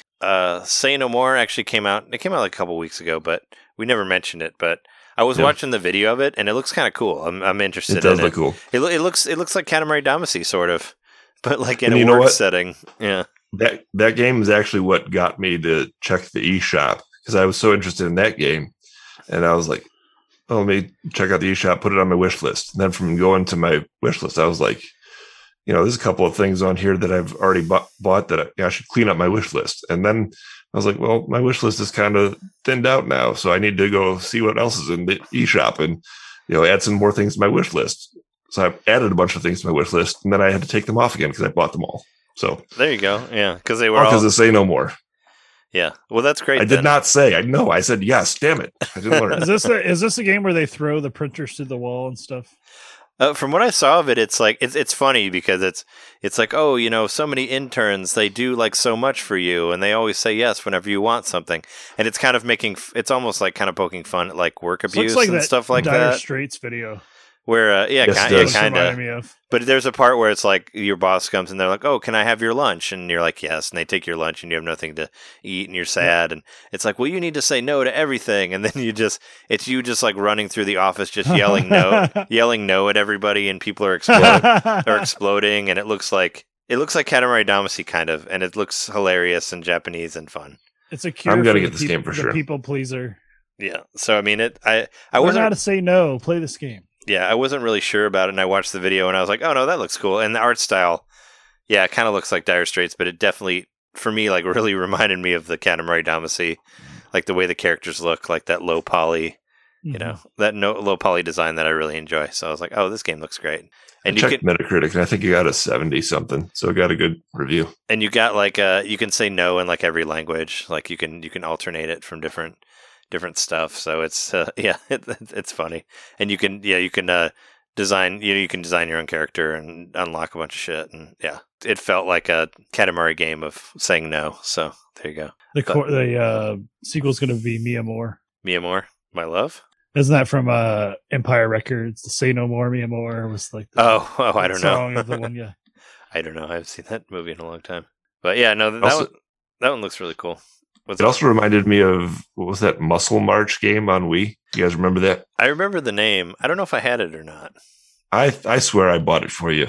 We talked about this before. I don't have it though. It's not on my. I think I bought it for you for your birthday. I don't think you did. You bought me Cho Is and this Iki. the one where You like bought me Cho and the Iki, guys which are has stacked on muscly top of guys. each other, and You- all their dicks are hanging out, or is that a different game? There was the Cho and Iki games, which I did buy that for Trey. Yeah, that was the muscly one that you got, but I don't remember the Muscle March one. I remember you got me Cho and Iki and the Ninja Gaiden arcade, and that's the ones that I remember. But Muscle March, I don't remember seeing. But yeah, no, it looks really ridiculous and fun, and it's definitely on my list. But some other things came out this week, or are coming out this week. Picross S6, which I thought that had already happened, but no, that was S5. But once again, if you want any of the Picross games, they're all on sale, as they normally do whenever there's a new one. So all across the board, there's that. That Boomerang game that Alex was talking about last week, it's coming out as well. It's like the Nidhogg game, but with boomerangs. It looks kind of interesting as far as like simple but complex multiplayer stuff. Where you're on the same screen. It's on sale for $5.99 right now till the 29th, so that's pretty good. Or $5.89. It's like 20% off or something like that. Also, I put this one on there because Jeremy talked about it a couple weeks ago, but the original Game Boy Color Shantae is coming out on Thursday for $9.99, which I was kind of interested in that. And also on Friday, Eki comes out, which is a Hyper Strange game, which was from Wojtek when he worked for Hyper Strange. So it's in the group of those games that we talked about when we did an interview with him. So I'm definitely getting Eki, and it's only like $4.99. So I mean, if that's $5, like, yeah, no problem. I'm going to get that game. So I'll definitely play it for next week. And it's like it's like a trippy first person platformer game, which I saw on Twitter. The original build of it kind of looks exactly like F-Zero. Like if you watch like the originally way they built it with all the graphics taken out, it looks like you're the fucking car from F-Zero and you're just moving around like the weird, like there's like loops and jumps and tunnels and stuff like that. Really reminded me of that. But yeah, those are the games for the week that I thought were interesting and worth pointing out right there. So there's a new Super Monkey Ball game, maybe, that was rated by the Australian Classification Board. Have you guys been looking at this? I'm just not. Monkey Ball news doesn't excite me like it used to because let's face it, there hasn't been a good Monkey Ball since Monkey Ball 2. Yeah, but I mean, but I think it's time for another one, is what I think. And Sega seems to be a little bit more interested in restarting their games. I never end up getting. I didn't end up getting the cat one with the yarn balls, but it's still on my list. Like I'm still thinking about getting it eventually. And there's already been another one actually that's also another Monkey Ball game that isn't done by Sega that somebody did. So I mean, I'm just really interested. I want them to try to do another one like 2. Yeah, like 1 and 2 with all the mini games. I thought Banana Blitz was good. It was fine. I mean, but you never got the re-release of it on Switch, so you didn't like it that much. I never did. No, because I thought using the Wii remote was actually an ideal way to do it. So I think getting the Switch version would be a step down. Yeah, I think you can still use motion controls, though, since the Joy-Cons do that. But I don't know. Oh, right. It's just another thing that, Super Monkey Ball, whatever. But I think one of the things that was really cool, this actually happened today, but Grace Ace Attorney Chronicles got announced. And at first I thought it was a new game, but it's not. It's a re-release of 3DS games that never came out here. They were Japan only. And it's basically like a prequel to Phoenix Wright. It's like going way back to like turn of the 20th century is what it says in the trailer. But it's like Sherlock Holmes times, but also like kind of feudal Japan as well. I don't know. I think it looks great. I love those. I love those Phoenix Wright games. So I'm on board. It's supposed to come out in like the end of July 27th. And it's a 3DS game that never came out. So I like that idea, like of bringing out stuff that was never out here. So I'm excited about it. What did you guys think? Did you watch the trailer? I didn't watch the trailer, but yeah, I am excited. Like you should. It looks good. I just want more. For me, these are good signs. So, like you just said, Shantae, Game Boy Color game coming to the Switch. Now you're saying this 3DS game coming to the Switch. Like, yeah, keep it coming, guys. Like, you're gonna re-release games. Let's re-release some like obscure handheld games we can't get, and I'll buy some of them at least. Like, there's so much potential still for the Switch library 4 years in. Right. Especially around handheld releases. Mhm. Yeah. Well, especially and anything that hasn't, going back to what we were talking about, Mother 3, anything that has never been translated and is getting translated now. Yes. And, it's another great thing for Capcom here. The Monster Hunter people. Again, We were talking bringing about that, another like the thing, Earthbound so, Beginnings game earlier. Like, yeah. let's get more shit like that. Let's get these games. Like, we got the Fire Emblem game. That was really cool. Yeah. Like, keep doing that. You'll get my money. There's something in the trailer that's funny. It's like get your pointer finger ready, because of all the cutscenes where it's like, I thought that they were talking about, doing touchscreen stuff, but I'm like, oh no, they're talking about the pointing and objection and all that. Mhm. But yeah, I mean, if you have any interest in those Phoenix Wright games, I definitely recommend it. They already have the Phoenix Wright collection on there, which that's still That goes like, on sale a lot. yeah, I still Mhm. really want to beat the first one because I loved it, and then I got stuck on that one case, and I kind of just stopped playing. But I really loved everything I played, and I'm like, I'm gonna get this one, and then this will give me like reason to try to get through the other one before it comes out. So I'll go back and play the other Phoenix Wright that I got. But yeah, no, it's cool. It's it's like it's gonna be like the original Phoenix Wright before everybody else. And there was a little, if you watch through the trailer, there's like a second where it's showing like old videos, and there's one that says 2017 bonus, and it has footage from the actual original Phoenix Wright game in there. So I don't know if that like shows that maybe there'll be like some sort of extra thing on there, but it's 2 full games, bunch of content. I don't know what the price is. I don't think it's on the eShop yet. I guess I could have looked for it, but either way, I'm really excited about it. It's on my list. I'll get it for sure. Not like July really. Like I need any other games for July, but I like the other one so much that I'm good to get on board with this one also. Well, that show that I watched on Apple TV Plus, they just dropped a trailer, Mythic Quest Season 2. It's coming up soon. So anybody who enjoyed that show, check that out. Or if you haven't, if you had some interest in it, again, Apple TV Plus is only $5 a month. So I just wish you get could it watch for the month and watch that. I just wish you could watch it on a TV that wasn't an Apple TV. That would be how they could actually sell it to people. I'm not watching these fucking things on my phone. It has to be TV ready. That's my big problem with Apple True, TV. or you got to get the Apple TV. I'm not fucking Cube, doing that. Yeah, I'm not buying that shit. No more Apple for me. But if I could just fucking Chromecast it, I would try it. But they just have to be dicks about stuff like that. What else? What else do you guys? We already talked about. We talked about Iwata. You talked about Myth Quest. Lego Luigi's coming. Oh yeah. Lego Luigi's coming. So it's back to the year of Luigi. So he got. Lego right. style. So Luigi was like so put to the side that he wasn't even in the original Mario Lego. Like, what the fuck, man? Shouldn't both the brothers be there from the start? That seems so weird to me that it wasn't in there from the beginning. And because hasn't it been like a year since they launched that? I don't know. I don't really follow the Lego stuff, but it's like now we're getting Luigi. It's like finally. What? I don't know. Yeah, Maybe they kind of wanted to like have a steady rollout of product and a exciting new figure coming out this year. It makes sense to me. At least Mario Kart Live, you got both of them, or you could get one or the other. In the Mario Kart thing. I don't know. It just seems like so much later. But hey, Luigi, and not even till like what, September? It's like coming out in August. Yeah, it's like not even like now. It's like way in the future. I don't know. Poor Luigi. I've been continuing to buy the. I keep buying the gotcha little packs you can buy for the Nintendo Legos because those are fun. And I've gotten some repeats at this point, but at this point, I've probably given them at least $60. I think I've bought like 12 of them. Oh, Okay. So I put some money into this Nintendo Lego, even though it's just a little gotcha packs. I don't know what I'm going to get. They're pretty fun. Do you buy them from Disc Replay? Where do you get No, them from? I just buy them when I go to the grocery store. I always go to the grocery store after work, so it's really late at night.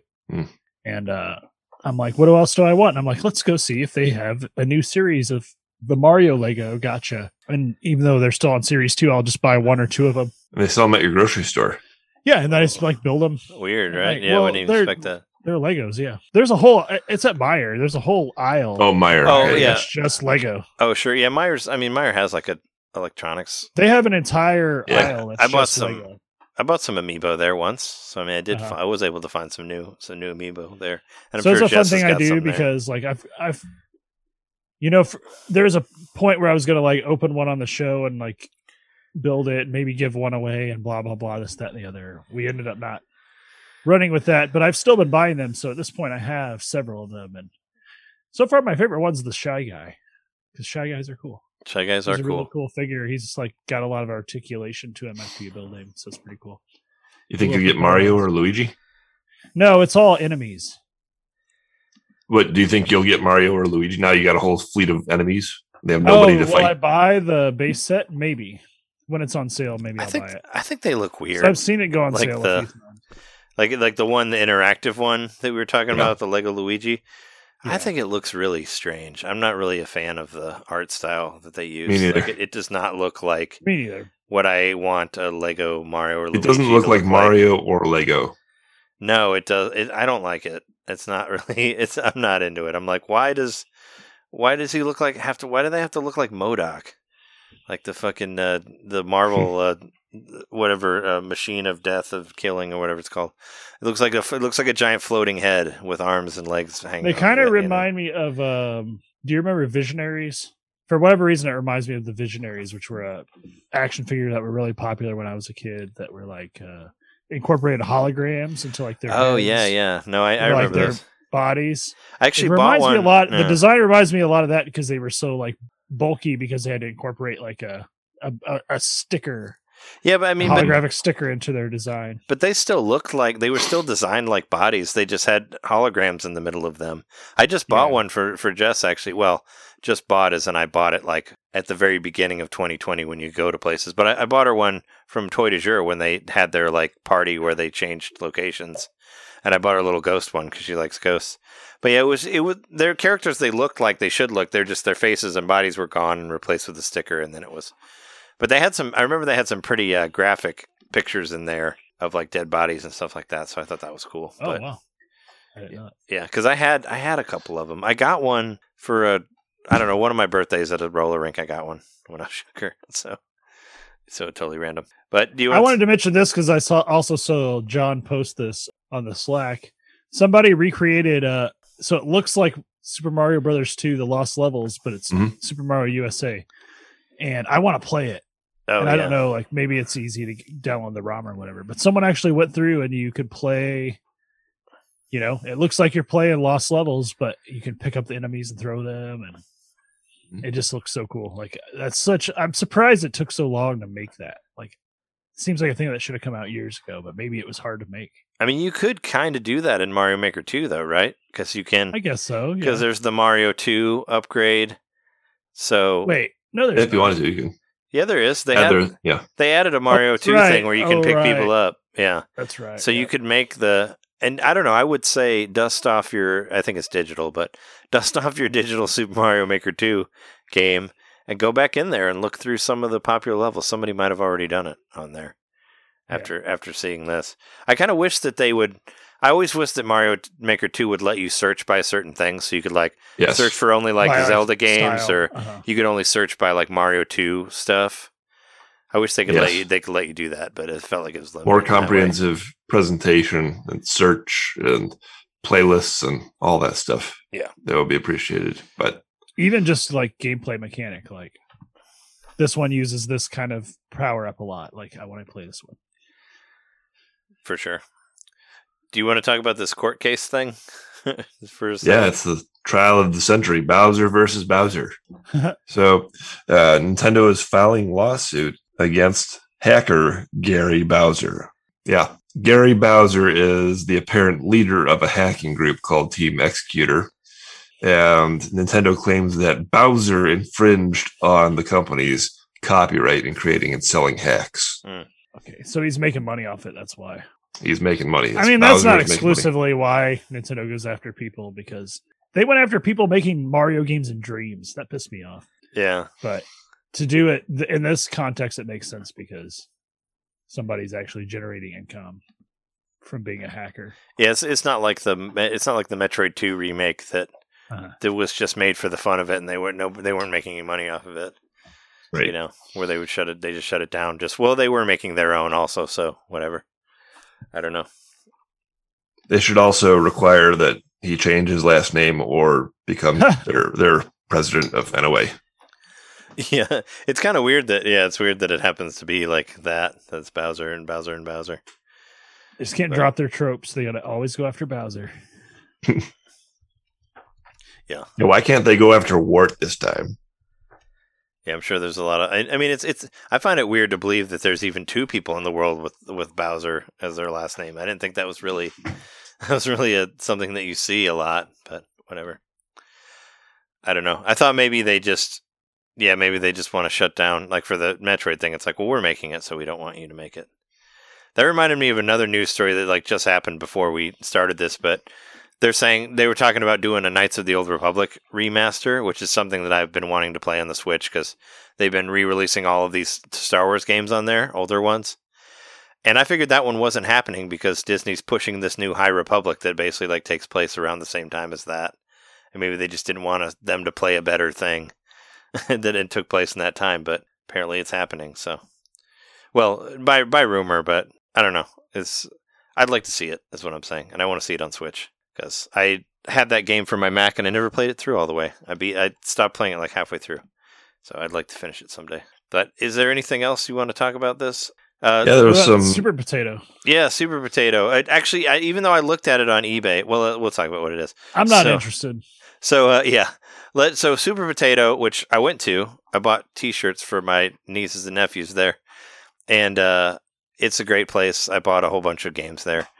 It's like it's the place in Akihabara that people know of to go and find used video games. It's like multiple levels in Japan, but they started an international store on eBay, and I actually looked at their stuff. And the problem is, since you're ordering it from Japan, you're going to have to pay international shipping prices. It's a $20 flat shipping rate, so no matter what you buy, Yeah. you have to add $20 to it. So. Oh, really? Because I thought the stuff already was pretty pricey. Like, because most of the games were like $20-$40, and the stuff that I bought there was like $5 or $6. But I didn't really. Yeah. I bought like I bought like the Mystical Ninja games that didn't come out here because you can play them without really reading it, and I bought like Tetris 2, like whatever. What was the other one that you got? Bombless. Yeah, I got the Tetris 2 Bombless, and I got And I just got like random stuff like that. I bought all the Dragon Quest games, even though I can't play them. I just bought them like for my own like love of the series. Yeah. I bought. I bought Chrono Trigger. I got that on eBay. I think I spent like $11. Yeah, you can get It's like yeah. So the $20 shipping is what kills it for me. I'm just not interested for that reason. Yeah. If they were to change that to where it was based on weight or whatever, it just seems excessive to me. Like. Yeah. There's nothing that I have my eye on for a Famicom or a Super Famicom, which is basically what I would be buying if I was going to buy anything from Super Potato that I really want, that I'm willing to pay that much for. A lot of that stuff you could probably find elsewhere too. Yeah, I mean, it just makes me want to. I'm excited for conventions again to like pick through their Super Famicom stuff and pay $4 or $5 for a game. There were a couple games that I ordered that I just bought like Japanese versions of because they were way cheaper. Yeah. Like stuff that I had sold. Like I bought Super Metroid. I bought Yoshi's Island. I bought Super Mario World. I bought all these. We got Donkey Kong Country 2. Yeah, I bought all these games on Famicom. Because and I bought like F-Zero, which I had sold, and a lot of these games actually are in English even, so it like doesn't even really Tetris matter. Is fully in English. Because F-Zero was Chrono Trigger, not so much. Well, yeah, F-Zero was completely the same as the American one, and Yoshi's Island, the little boxes are in Japanese, but you know that shit. You don't need to read what's happening there. Like what's going on in that game. But it was just cool to have these games again, like in cartridge form, and it was so much easier to just get them for Super Famicom. If you alter your Super Nintendo, which doesn't take very long to do if you know how to do it. Do you want to mention the I/O thing before we go, John? Because you like those guys. Sure, I'll mention that real quick, and then there was one other thing which we missed. So I/O Interactive, they announced that they will open a third studio to work on a new game alongside Hitman and the 007 game that they previously announced. And so this is going to be a new IP. And I'm a huge fan of this studio, so I'm just excited to see whatever they've got coming, and glad to hear that they are expanding. Yeah. Another, I don't think this is on the notes, but I saw. Thanks to you, pretty much. You paid. Yeah, thanks to me. You know, Well, you did. You did support him a lot I'm there. fully funding the opening of the third studio. I mean, speaking of companies that we love that are getting bigger, I just saw a thing that was showing that what was it? Monolith. Monolith is like almost twice the size as it was before. Yeah. Then they have it's I'm just saying they're growing pretty much. I mean, They're going to have to get another list. A I lot. was going to say, they almost fit their name. It's like they're becoming monolithic. Yeah. Well, and also probably because Nintendo purchased them and made them like second party and all that, but also it's great that they have this huge, they have a pretty big amount of people. Like they worked on Animal Crossing, they're working on Breath of the Wild 2, they're working on whatever the next Xenoblade project is. So cool, that's great. Keep making shit. I like it. Last thing that I wanted to mention was there was a little buzz, speaking about F-Zero, there was a little buzz about F-Zero. So IGN had published this in-depth profile of one of Nintendo's legends, Takaya Imamura, and he commented on the future of F-Zero. What did he say? He said, "Of course, I've thought about it many times." He also said that without a grand new idea, it will be hard to bring it back. And I feel like that's what a lot of people need to realize about games and stuff that like you're not seeing release sequels to or whatever. That's how a lot of this works in the video game company, is like you have to have somebody who's actually pushing for it. Like that's why we're not really seeing any more Final Fantasy VI stuff, because the guy who made that doesn't work there anymore. And nobody cares about it, even though it is the best Final Fantasy game. That's like we're not really going to see any push for that because there's nobody in the company pushing for it. So if nobody has an idea for F-Zero, we're never going to see another F-Zero. That's the way it works. But we'll see a lot more Yoshis because they have a person in there who's making ideas for Yoshis. You need somebody in the company who's like has that idea. Like we're never going to see another Earthbound because the guy who made Earthbound doesn't want to do it anymore. He said, "I'm done with it." So I mean, that's just how that works. And the composer doesn't even work for Nintendo anymore. Or it doesn't even work at HAL or Nintendo anymore. So that's why you're not. You need somebody to actually come in there and say like, "Hey, I have an idea for F-Zero. Let's do it this way," or they need to have a similar thing that's close enough to F-Zero that they would turn it into. I would say like Dinosaur Planet, Zelda a few times. Like Dinosaur Planet, where they have another party making the F-Zero game. So like, let's have didn't Namco make an F-Zero game? It was Sega. Sega made the last Sega. F-Zero That's game. Right. Well, not the last one, but the best one. They made the GameCube one, and I would actually he said too. Imamura said that was the pinnacle. He considered it the ultimate F-Zero game, and whatever would come next would have to top that. And I guess they just haven't come up with a better idea than F-Zero GX. I think F-Zero merged into Mario. Like I think F-Zero. It did, yeah. Mario Kart. Yeah.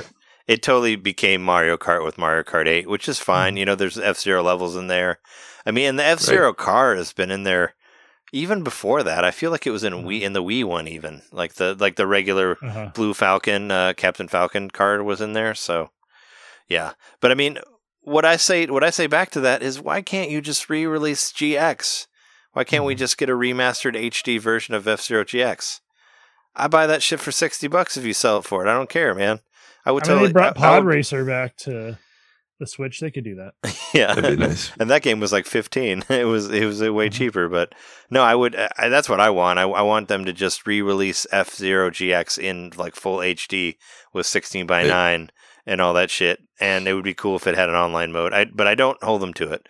I'd rather talk to the people from Fast RMX, see what they can do. Yeah, they should just put out an open call for pitches for F-Zero. For a bunch of their dormant franchises that they know will make money, but that maybe they don't want to devote their own resources to. Put out an open call. Well, that's kind of who's got the best ideas. You don't have to make a game, but if we see something that catches our attention, we'll go with it and let you make it. That's kind of like what Sega was doing or has been doing.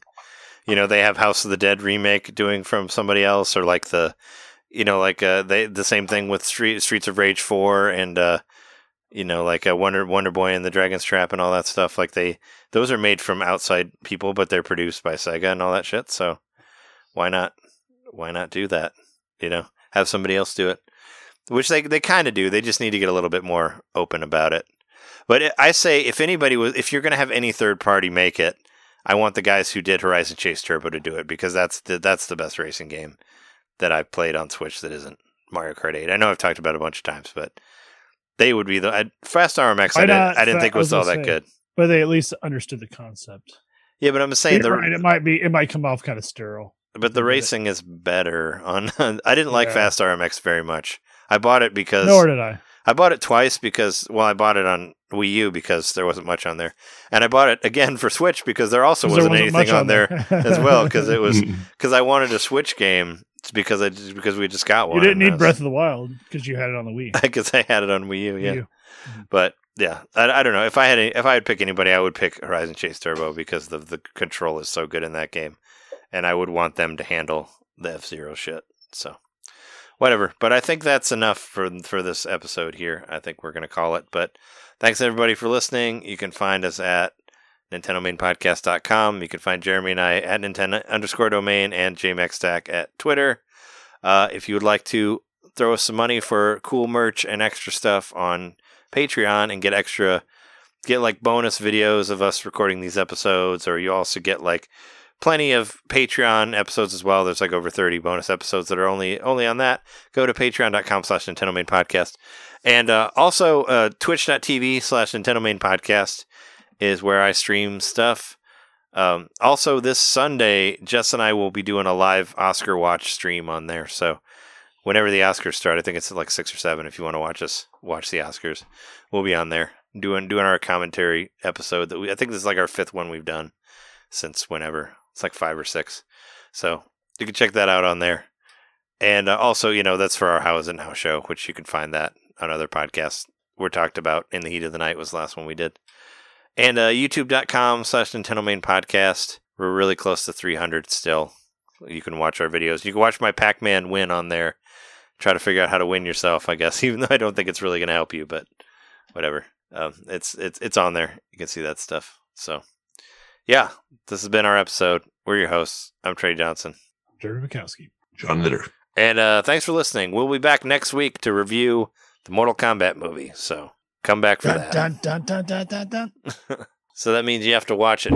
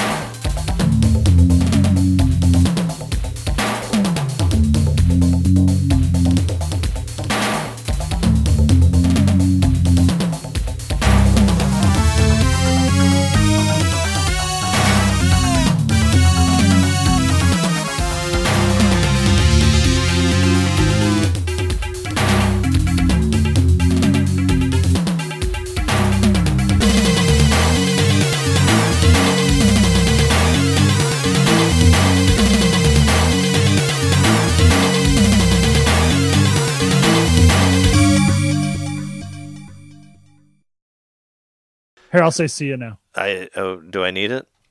Here, just say it. I'll send it to you through. Just say it right now. See ya.